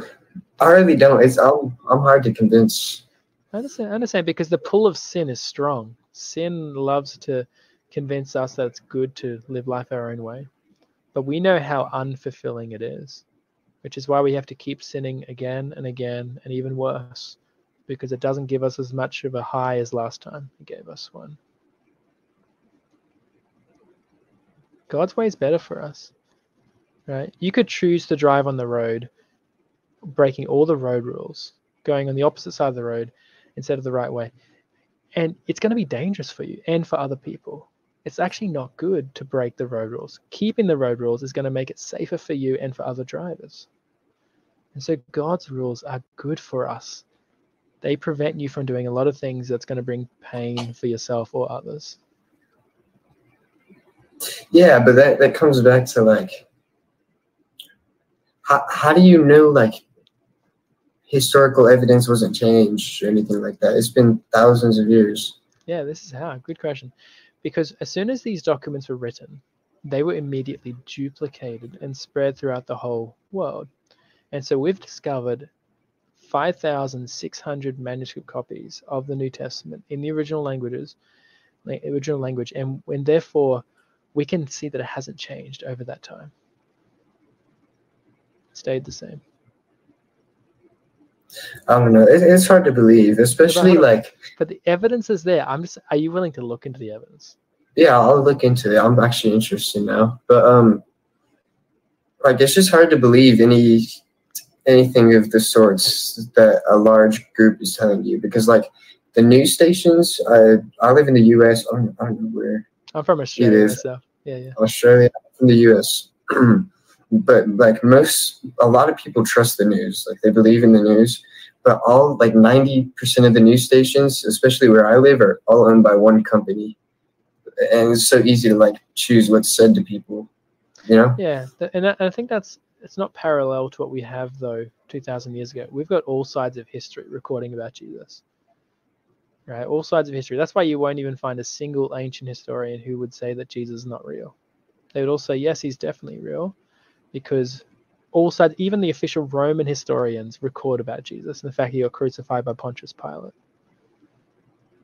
Right? So yeah, but how do you know that wasn't faked? Like, well, very simply, because so if we've got all sides of history recorded, not just one side, but all sides recording this event, and the Romans were experts in the art of crucifixion, they knew when someone was dead. So he was definitely dead. He was definitely buried. In fact, there was even a whole group of soldiers guarding the tomb, big stone over the front. On the third day, tomb's empty. All these people are now saying, we've seen him alive. He's appearing to many people. The best explanation is that he really did die and come back to life from the dead. Because if God is able to make a big universe like the one we live in, which we both agree upon, then isn't he powerful enough to come down into his own creation and to die and come back to life? yeah, sure. And so therefore you shouldn't have any kind of bias against this. You should be like, okay, well, if they've got good historical evidence of this, I'm going to believe that. It's hard to believe history. Like, how do you know history is real? Yeah, because it's the same reason why, because basically historians have developed a criteria which they use to judge whether a document is accurate or whether it's been made up. So how many copies do we have of it? How early was it written? So is there multiple attestation? Is there embarrassing facts in it that would incriminate the authors, which shows that it's actually more likely true, and all those sort of things. So you apply that criteria to the accounts of the resurrection of Jesus. They're found to be historically valid.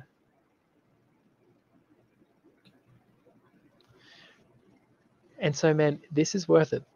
It's worth it to say, hey, look, I know I deserve punishment for what I've done. And let that terrify you for a bit. Fear is a good thing, remember. Right? Fear will get you out of danger into safety. Right? If you're crossing the road and a speeding truck was coming your way, you didn't realize it. And so I said, hey, watch out, there's a truck coming your way. Your fear of getting hit by that truck is going to mean that you're not going to stand there. You're going to move out the way, aren't you? Right. And so you're in that situation where you know God is going to judge you one day. He's going to hold you responsible for all the bad things you've done. That should terrify you to embrace the only person who's willing to die for you. No one else in any other religion is willing to take your punishment.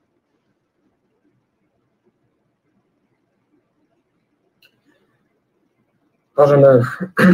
So let me ask, but it would make more sense from the other religions' perspectives, because you get what you get.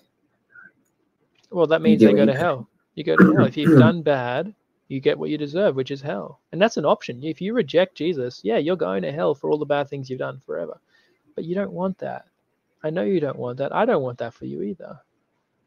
Right? You don't want to get hit by the truck, and so you move out to safety. Even if it was your own fault for walking onto the road when you shouldn't have walked onto the road, it's your own fault. That doesn't mean I'm going to say, he should get hit. No, you move out the way, even if it's your own fault for being in the wrong place in the wrong time. And so we've done the wrong thing, but God's offering you a solution. So you should accept that solution. I don't know. I really don't.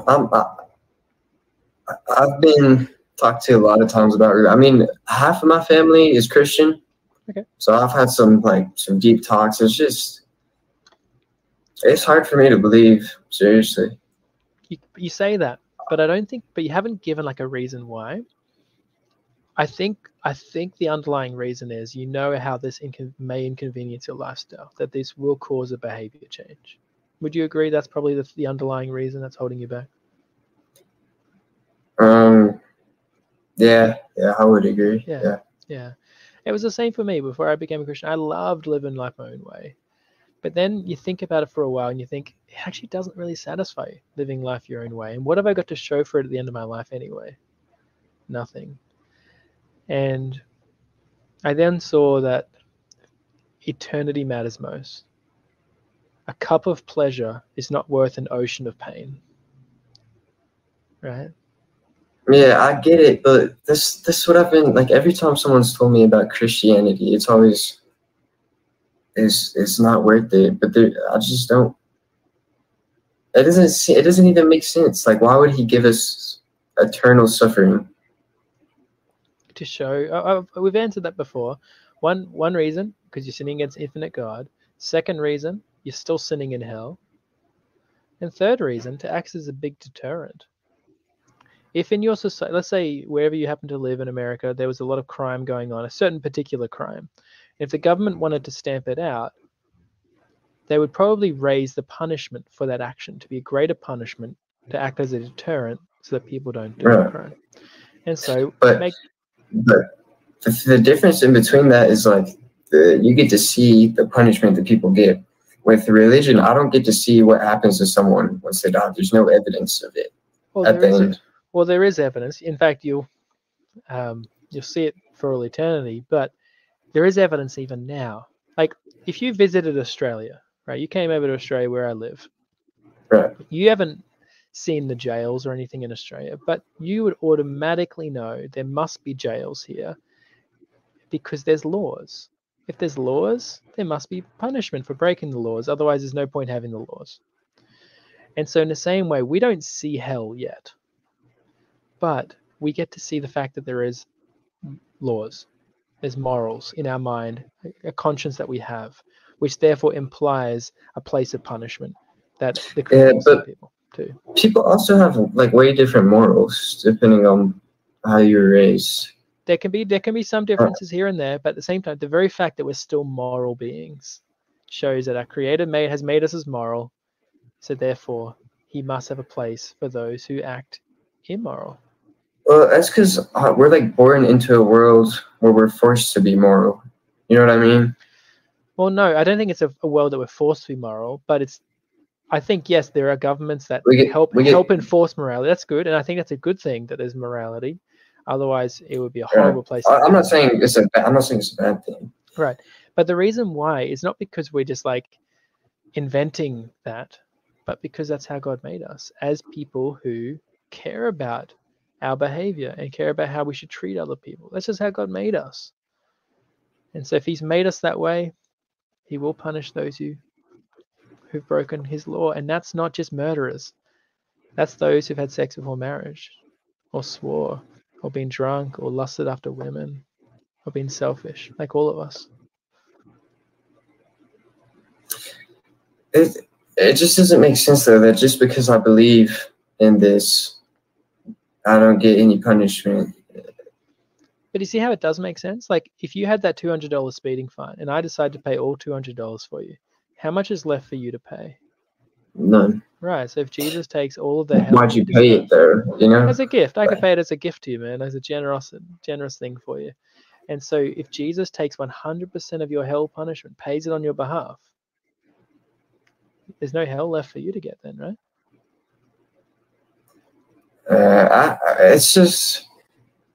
It's hard to believe, seriously. It really is. Like, I know you're saying it's lifestyle changes, but it's more than that. But you haven't presented a good I think it's that underlying reason that just keeps raising its nosy head every now and then, right? Where you're like, I want to live life my own way. All these other things you've been bringing up, they're questions, and they're good questions that you ask. I'm really glad you're asking them. But there's answers to all of them, as you've seen. And reasonable answers, logical ones.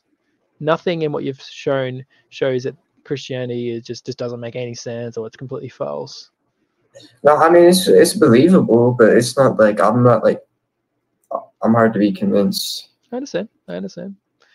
So is the person who is addicted to drugs. It's hard to convince them to say no to the drugs, but you hope that they're seeing that the short-term gain of the high is not worth the long-term pain that's going to affect and fry their brain as a result of the drugs. Right? I'm hoping this short-term gain of sin you're going to see is not worth eternal torment. Even after 1,000,000 years of being in hell, there's still no way out. So just remind, based on what I shared with you, does doing good things have any part in getting you into heaven? Yeah. Yes. So basically, I said. To a degree. To a degree. What do you mean by that? you have to be like moral and believe in Jesus? The answer is actually no, because with Jesus, he does it as a gift to you. If someone gives you a gift, do you have to pay for it yourself? Okay, so then I want to ask this again.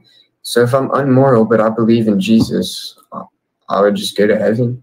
Well, because I think we're all immoral. We've all done sinful things. But yes, if you were the worst person alive, but then you came to trust that Jesus died for your sin, you'd be going to heaven. Now, that doesn't mean you're going to want to continue being immoral, but yeah, we are immoral. But if we believe in him, we're saved. And as a result, we strive to live better just as a way of saying thank you, but not as a way to go to heaven. Do you see that? That's why it's so amazing. It's a gift. It's not based on follow this set of rules, do this, do that. Because we can't follow them. We fail. It's based on the fact that Jesus has already taken the punishment as a gift to us. You see that? Yeah. So then what would happen if a friend said to you, I think I'm going to heaven because I'm a good person? Would that friend go to heaven or hell? Depends on if they believe in Jesus. Right. Well, based on what he said, though, was that friend trusting in Jesus to go to heaven, or was he trusting in himself? Himself. So which means he doesn't have Jesus dying for him. So where does he go? Yeah, it's just like, He goes to hell, right? can you see where I'm coming from though? Like, it really does seem like Christianity, it's a big scare into believing it. No, it's not that it's a big scare to believe it. It's that hell is a reality because that's justice. But Christianity provides a solution to the fact that we deserve that hell. Right? It's the way out. It's like if you're on the Titanic, right? It's hit the iceberg. It's sinking. And everyone's like, we're sinking. Get onto the life raft. You're like, stop scaring me. Stop scaring me. No, they're wanting to, because you're on the boat that's sinking. The life raft, they're telling you about it because that's the solution to the sinking boat.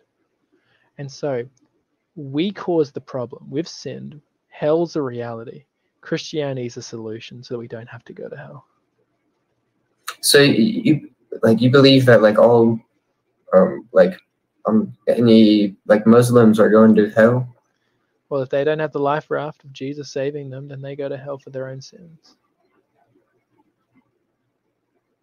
Which is why I share this amazing message with them. Say, hey, come on the boat with me, man. Come to trust in Jesus, that he died for your sin, and you can find that forgiveness. Because there's no life raft on that side of the boat over there. Were you born into Christianity? No. I did have Christian parents and so on. I raised in a Christian family, but I wasn't born. No one's born a Christian because you have to personally choose to believe it at some stage of your life. And for myself, that happened at about the age of 15 when I investigated the claims of Jesus. I read through the entire New Testament to see what it had to say. And I saw that it made logical sense. It was consistent and historical. And I saw that it provided the solution to my biggest problem. That I haven't lived perfectly. I've done things wrong in my life, so I should be punished. But Jesus is the solution for that. So I believed in him from that moment on. It just doesn't make sense to me. That's not like fair at all to any other person who's born into like other religions. It's very like you really can be born into a religion, I think. No, because I know people who I chat to Muslims, chat to Hindus, atheists, whatever it is. They might have been taught certain things growing up, but then when they hear this message, some of them change their mind and say, yeah, I'm going to believe what you're saying, and they reject whatever they might have brought up believing. And you've got to hear this, man, today. You can be like them, embracing this good news. So let me ask you this. What if you had another friend who said to you, I think I'm going to heaven because of 2 reasons. The first reason is because Jesus died for my sin. And the second reason is because I think I'm a good person. Would he go to heaven or hell? Heaven. Now, is he trusting only in Jesus to get him into heaven? No. No, he's thinking it's 50% Jesus and 50% himself, him being a good person. So then does he really believe that Jesus died for all of his sins? No. No, so where does he go? To hell. Yeah. So we have to trust that it's simply what Jesus did. Nothing about you going to church, praying, or doing good things. We just do those things as a result.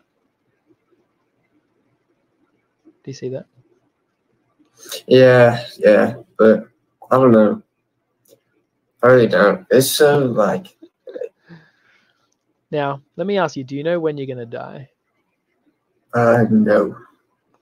Could be today, could be tomorrow, could be in 100 years. We don't know when, right? Right.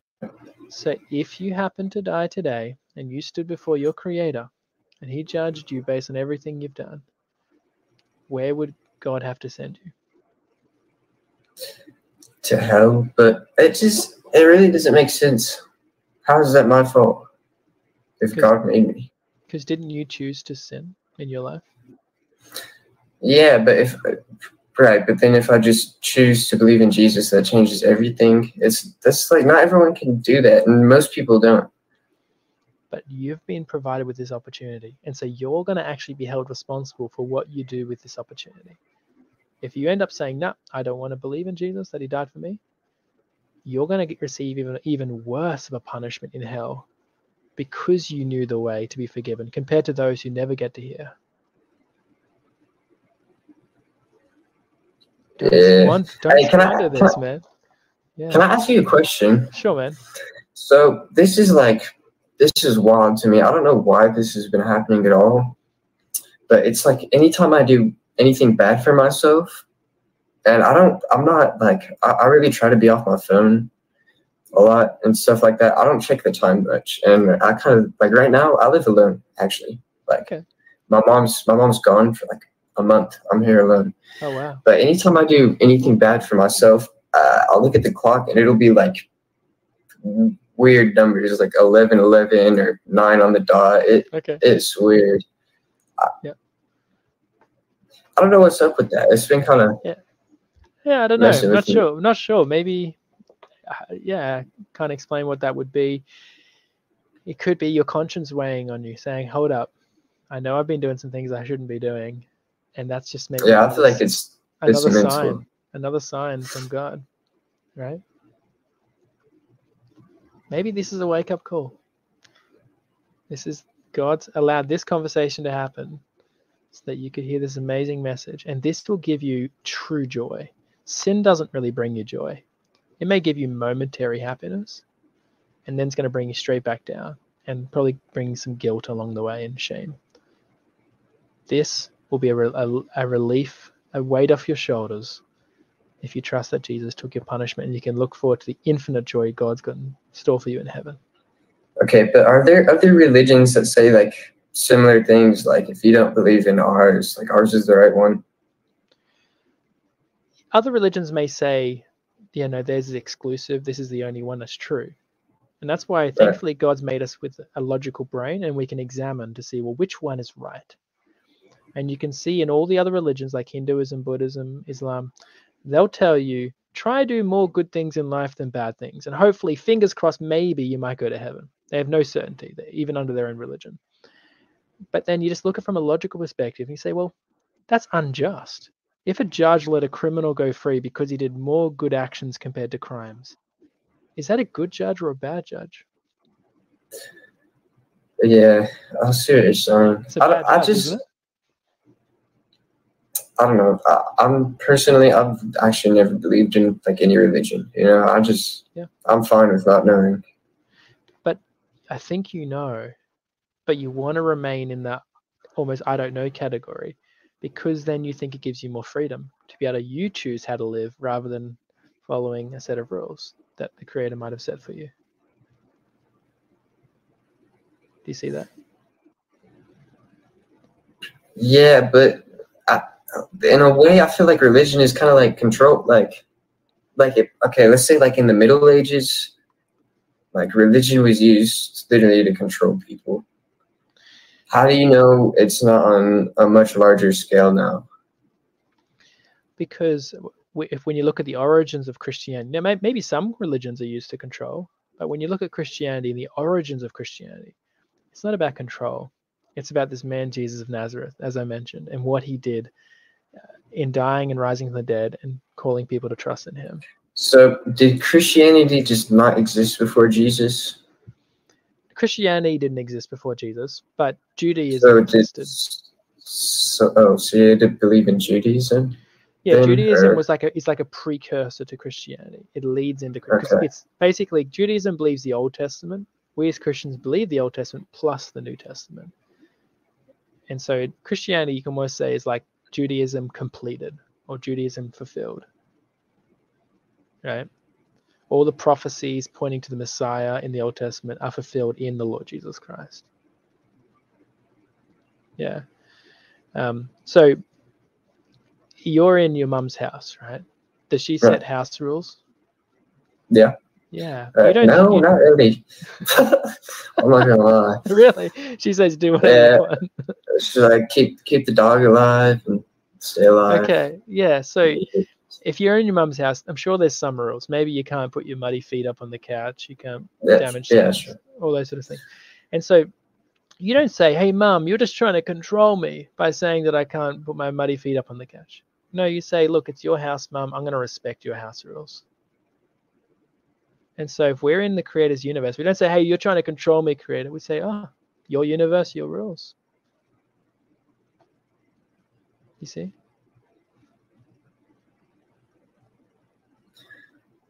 I don't know. It's hard. I I understand. don't know. Because if you go from I was the boss of my life to now God's the boss, yeah, that's a change. It's a big change. But I think it's one you should go to, because if you all of a sudden started saying, because your mum's gone away for a month, if you all of a sudden started thinking that you own the house, and so you disregard her house rules, when she comes back, she's going to be mad at you, right? Right. And so if God's not here at the moment on this earth, you might say, but he is coming back one day.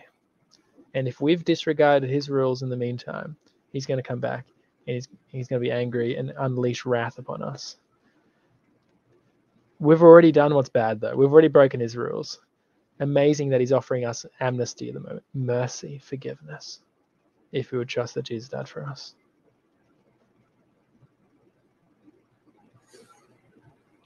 I really don't know. Yeah. I really don't. Yeah. I think this is a big wake-up call for you, man. Big wake-up call. I encourage you to get into your Bible to see what it says. Do you have one at home? Yeah, I don't even know where it's at though. Okay, yeah.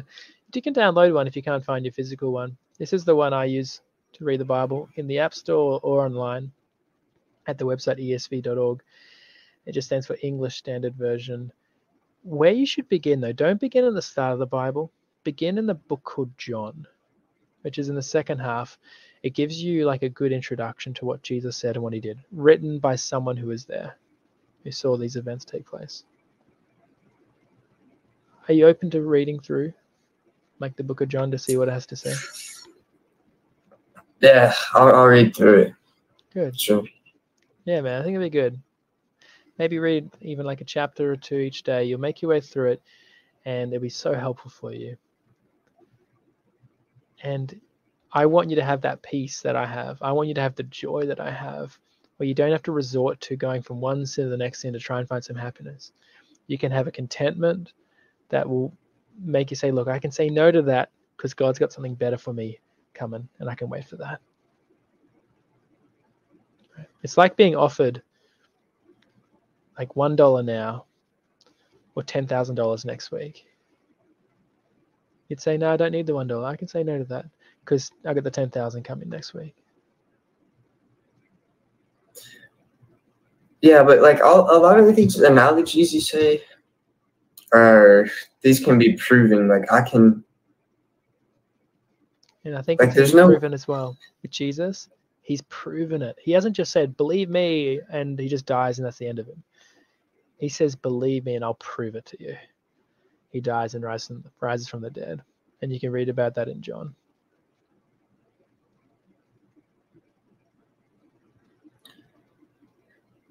I really don't know. I may even read through it and I'll be convinced.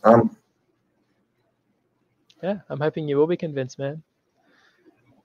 And I look forward to then celebrating in heaven with you, man.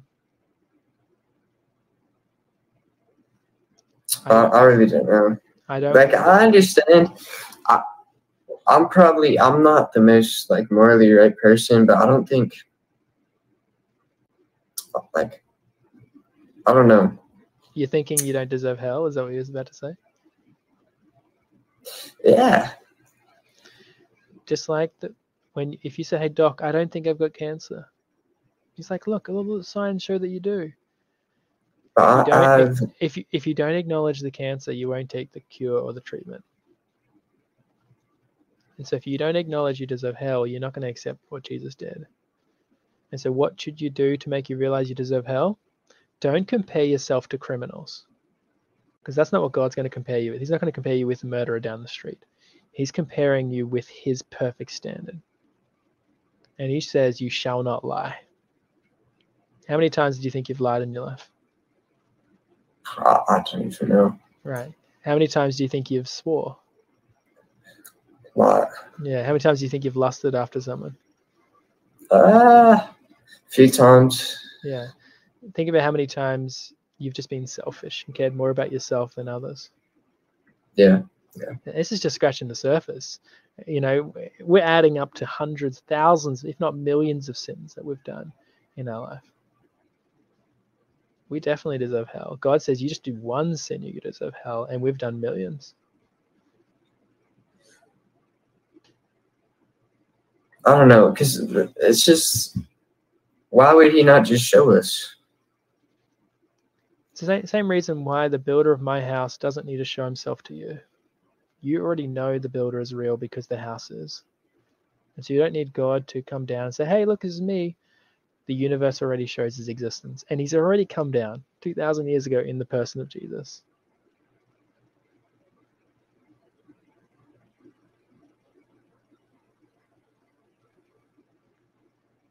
Right? Yeah. I don't know. Your mum doesn't need to be. Your mum doesn't need to be home right now for you to know I should still keep her house rules. Right. Right, so you don't need God to come down right now and say, I know I should keep. Yeah, but I know my mom. Yeah. I don't know God. Yeah, but you're still living in his universe. Right. So even if you were renting somewhere and you've never met the landlord, and he still writes you a letter, said, these are the instructions for living in my house. You never met him, but you still comply with them.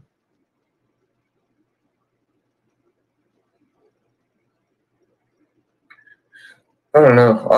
I've honestly, I'm kind of fine with not knowing. No, but you do know. It's not an issue if you don't know.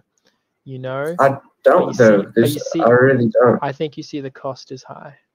The change of lifestyle is holding you back.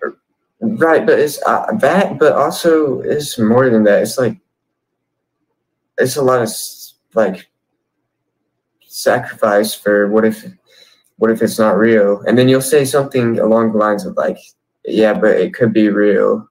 You know, I've heard that a lot. And not just it could be. We got good, solid historical evidence proving that it is. The death and the resurrection of Jesus conclusively shows it.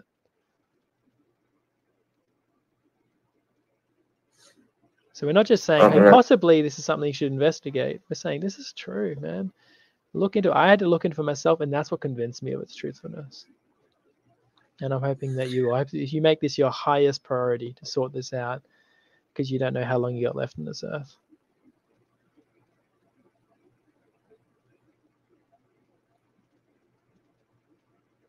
Yeah, I really don't know though. Like, I truly don't. Like, what don't you know? When you say you don't know, what are you saying you don't know? I have a very strong mind. I don't know how to explain it, but like when you're telling me these things, I can envision them and believe them, but that doesn't mean like that's truly what I believe. You know, like I'm still like, I don't know. Maybe it just goes black when I die, or it's some crazy. Like, I don't know. But there's no evidence of that. There's no evidence that it just goes black. But there is evidence that it goes to a heaven. There is evidence it would just go black though. What evidence is there? Not even black. There'd be nothing. But what evidence is there of that? death. Like, Yeah, but there's no evidence of we both going to heaven or hell, though. No, there is then. This is. If we've got the evidence of someone who died and come back to life, and we can show that conclusively happened, we've got evidence of heaven and hell. We don't have evidence that there's nothing after we die. So we're not even on an even playing field as at 50-50. We got the weight of evidence is so much more stronger on the area of there being an afterlife, a heaven and a hell. Both logical evidence and also historical evidence. Okay, I have a question. What do you think? Like, do you think this might seem like a little kid question, but I've thought about this a lot. What about like animals? What happens to them? Yeah, so animals aren't made in God's image, so they're not moral like we are. So therefore, when they die, it could be the end of them. So what has you convinced that we're not just animals? Yeah, by the very fact that we are moral, so we feel guilty when we're doing bad. We have court systems to punish wrongdoers, and so there's that clear distinction between a human being and an animal. Right, but that's just because we're like the top species. Honestly, there's bound to be a top species. And so, how do you know there couldn't have been? If the Creator's made us this way as moral beings, we get morally held responsible, as opposed to non-moral beings. Therefore, they don't get held responsible for their moral acts. Okay, yeah, that does make sense. Man, it sucks to think that my dog has no deeper thoughts than like food or whatever. Yeah. I don't like thinking about that, man. Cause she looks at me like she really does, like she's thinking and stuff, but she just has like shiny eyes or something. I don't know. Yeah, no, and it's a blessing that we get to enjoy things on this earth like pets and stuff. But those are just a foreshadow of what God's got in store for us in heaven. He's got things even better than pets and other things that this earth offers us. You don't want to miss out on that, man.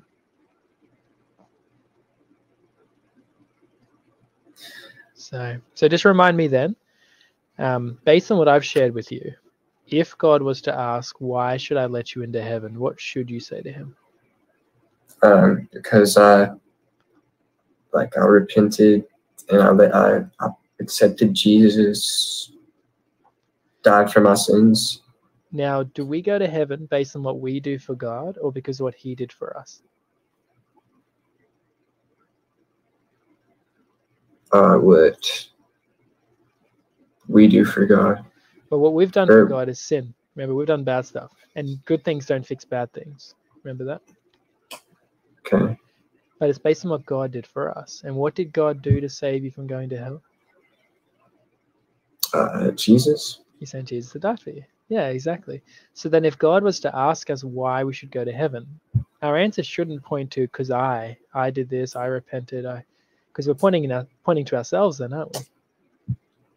What should our answer be if God asked you, why should I let you into heaven? Because Jesus died. Exactly. Jesus for my died for my sins. sins. Exactly, man. That's it. That's the right answer. Okay. And if that's what you're believing in, he could say, welcome to heaven, enjoy paradise with me forever here. I'll definitely read. Like, I'm interested now. I'm probably going to hop off of OMEGLE and actually go read about this, but sounds good. I'm not promising I'll be convinced. Just Amen. saying. I don't know. I understand you can't, but notice that if you choose not to believe it, it's not my loss. It's your loss.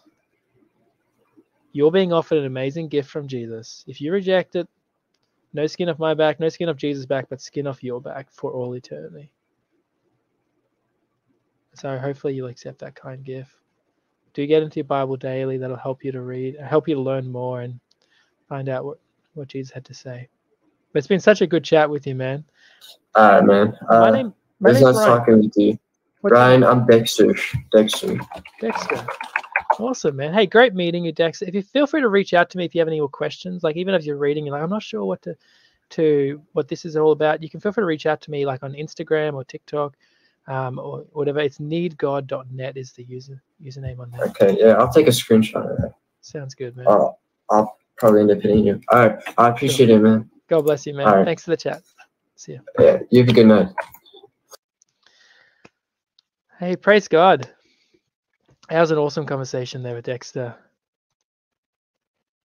And it's so true that what holds people back isn't, oh, there's not enough evidence or there's evidence against it. It's that underlying reason, I like life my own way. And he agreed with that. He actually agreed with that. And I'm so good that he did. I'm so happy he agreed with that and to see what was holding him back. And I'm hoping that he sees that it's not worth it to reject this amazing gift from Jesus, but it's infinite worth to accept it from the Lord. Hey, thank you. Thank you guys for praying for him as well. Praying for him. Because we're in a spiritual battle, aren't we? Spiritual battle for souls. God is one who converts. And so we can give him the truth and then we leave him in God's hands. I'm going to pray for him now. Heavenly Father, Lord, we pray for Dexter. Lord, may his trust be in the Lord Jesus Christ to pay for his sins from this very point on. Help him to see the urgency of believing this message. And get him into the Bible. Get him into the Bible to help him to learn more. In Jesus' name, amen. Hey, thanks, guys. Appreciate it there, Nicholas. And yeah, others for your comments there. Alex, praise be to God. All right, we're going to do a Kahoot, I think. Is that right? We're going to do one just quickly from Diego, who's asked. He says he's having anxiety over a disease that he might not have, but he's still worried. What do I do? He has shame because of his sin. What do I do? Well, first of all, remind yourself of the gospel. Remind yourself that Jesus paid for your sin, and therefore that guilt and shame can be removed if you are believing in him, all paid for by Jesus. And if you have a disease, don't be anxious about it. Know that to live is Christ and to die is gain. Even if you had heard you got cancer, 6 months to live, you can know that to die is gain because you're going to paradise to be with the Lord if your trust is in him. And God's going to use sickness, cancer, diseases, all those sort of things for your good to grow you in the meantime. All right, it is Kahoot time. Okay, Kahoot time. And awesome. Welcome, Drake, who said he's texted us on Instagram. That's so good. Monkey said, do you have scripture readings? Well, I encourage you to get into John. It's a good scripture to read from. But let's get into the Kahoot, as I said. Let's see which one we can play.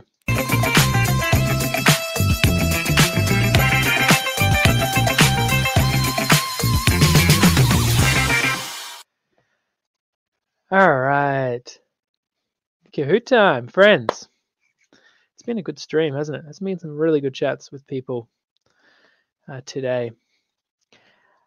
Okay, let's load it up. Maybe Harmony might be able to host it for us. She is lurking around the shadows there. Not sure if she is. Okay, let me bring up one of these games. Game Kahoot. And I've got to pick a random one. Which one should I do? Maybe I do this one. Oh, we don't want to do one too hard. Question number, we'll do this one, number 10. Okay, let's do this. All right, there's Harmony. Oh, she's appeared. Do you want to host it for us, Harmony? All right, we'll get Harmony to host. She's an awesome game host. And do you want to pick, we could either pick Color Kingdoms or we could pick the Tower one. What do people prefer? Out of Color Kingdoms or the Tower one? Let's see if anyone's got a suggestion or a preference in the chat. Noah says not the Tower. All right, we'll try Color Kingdoms. It's been a little bit since we're doing Color Kingdoms. So Harmony, do you want to select 5 minutes? Just 5 minutes for Color Kingdoms Bible Trivia Kahoot. We'll pass over to you.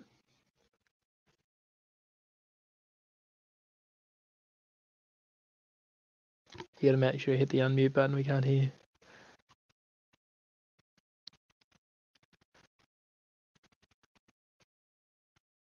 She's maybe refreshing. Here we go. She's coming back. Make sure you guys participate in this. So Harmony's going to now post a link for you guys in the chat. There we go. She's appeared. And go for it. Okay, was it Color Kingdoms we said? Yeah, Color Kingdoms, 5 minutes. Yeah. Sounds good. All right. Thank you, Ryan. Sorry, I didn't mean to interrupt you. What were you saying? I was going to say, Harmony's going to paste a link in the chat. I think she's almost doing that. So make sure you click on that link in the chat. That's how you join the game. All right. Yep. Here is the link right now. And I am going to share the audio. Hopefully it's not too loud, but there it is. And I'm going to post the link in the chat. There we go. All right, for Team Ocean, we have Maddie Tux and Monkers, 2 M's. I wonder if the whole team is going to be M's. Nope, Switzerland popped in there. Hey, Switzerland. We have Diego, Aaron. We have capitalized Noah. We have Love Heart. We have Nicholas, Diego. We have Zip. We have Brody. We have Drake Parker. Uh-oh, we have another Matthew. So it's going to be Matthew versus Matthew. Wait, maybe not. Okay, we have Sav. Andrew, Gary. Wow, I think the teams are almost even. Alright, we're gonna wait a little bit more. Hopefully that music isn't too loud.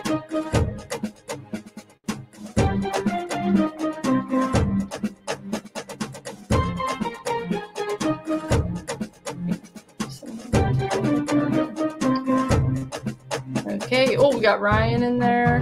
We have Sophia and Julie. Hey, Sophia and Julie. I think, wait a minute. Is that Julia, or is that just a different Julie? Maybe it's different. But awesome to have you guys. Okay, we have Kayla. We have Ziff. Alright. Christina. I think this is about good. I'll give you guys maybe a bit more time.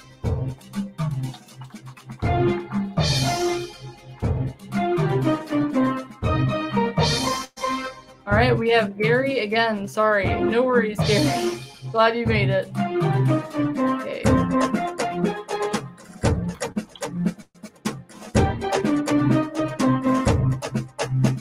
All right, so 5, 4, 3, 2, 1. All right, let's go. Okay, so what we're gonna do, we answer the questions correctly to get flags. I think you have to answer at least 3 questions, and you try to plant as many flags as you can around the enemy's team before they get around your castle. So, oh yeah, you can also cancel out what they have going on. So, yeah, there you go. You'll have that. Here you go.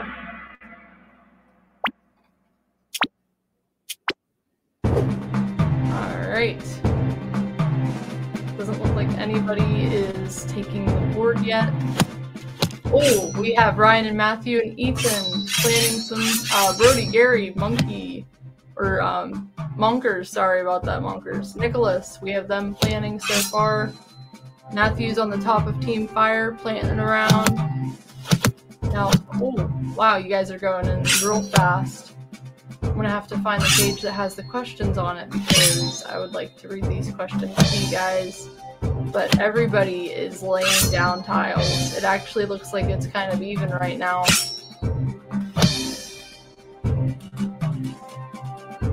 Wow. Good job, guys. Keep going. 4 minutes on the clock.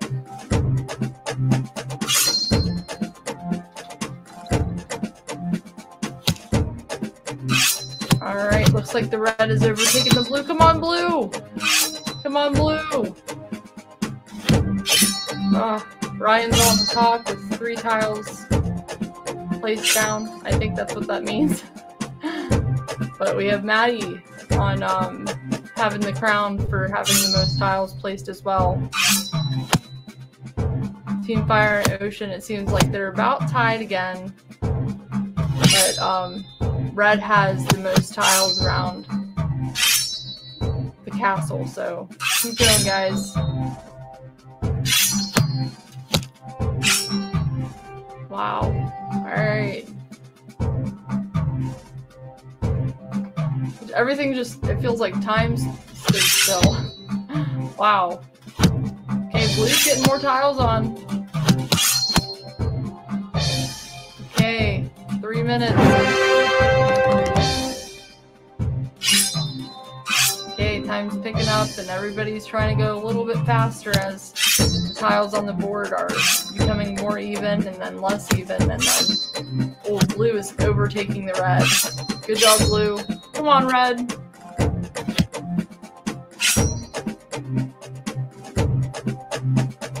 Wow. Red standing in ground. Oh, Team Ocean! You have 25% of the board. Wow. I'm surprised this round hasn't even ended yet.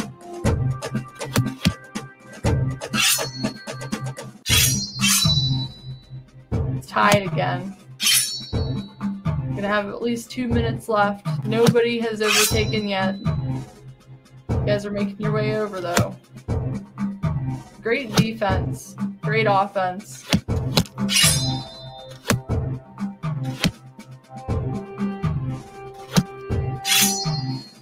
Wow. Team Fire seems like they're in the lead, but Team Blue just cut right down the center.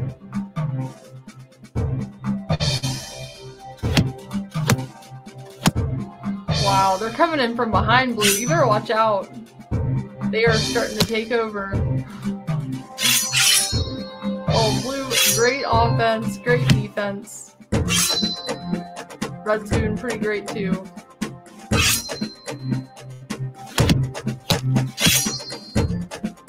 Oh, Team Ocean's Castle, you're almost surrounded. Let's go. Blue's overtaken, though. We're overtaking the board. But Ryan and Matthew are playing defense. But Team Fire, your castle is almost surrounded. Gotta be diligent. Aw, Team Ocean's Castle, it's surrounded. And so the trophy goes to Team Fire. But in this round, there's only how many seconds? 42 seconds remaining. Let's go. I think this round is that you have to put as many as you can on the board, but also play defense if you can. But so far we have 2 tiles on the board. 30 seconds remaining. Oh my. This is getting intense. We have Ryan, Sav, Capitalize Noah, Monkers, Brody, Ethan. Everybody's throwing tiles out on the board, but we have 10 seconds left. This is the moment that counts, guys. Get all your tiles on there. 5 seconds left. Oh, 4, 3, 2, 1. Oh my. Let's see how this turns out. Good job, guys. It's hard to look away.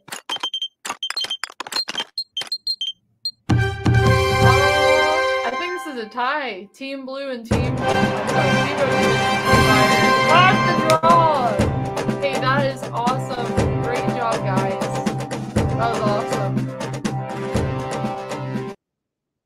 Hey, thanks for that harmony. That was great. We've yet to have it ever that Team Red has won on that game. But that was good. Draw, that means everyone wins. Everyone got at least 1 cup.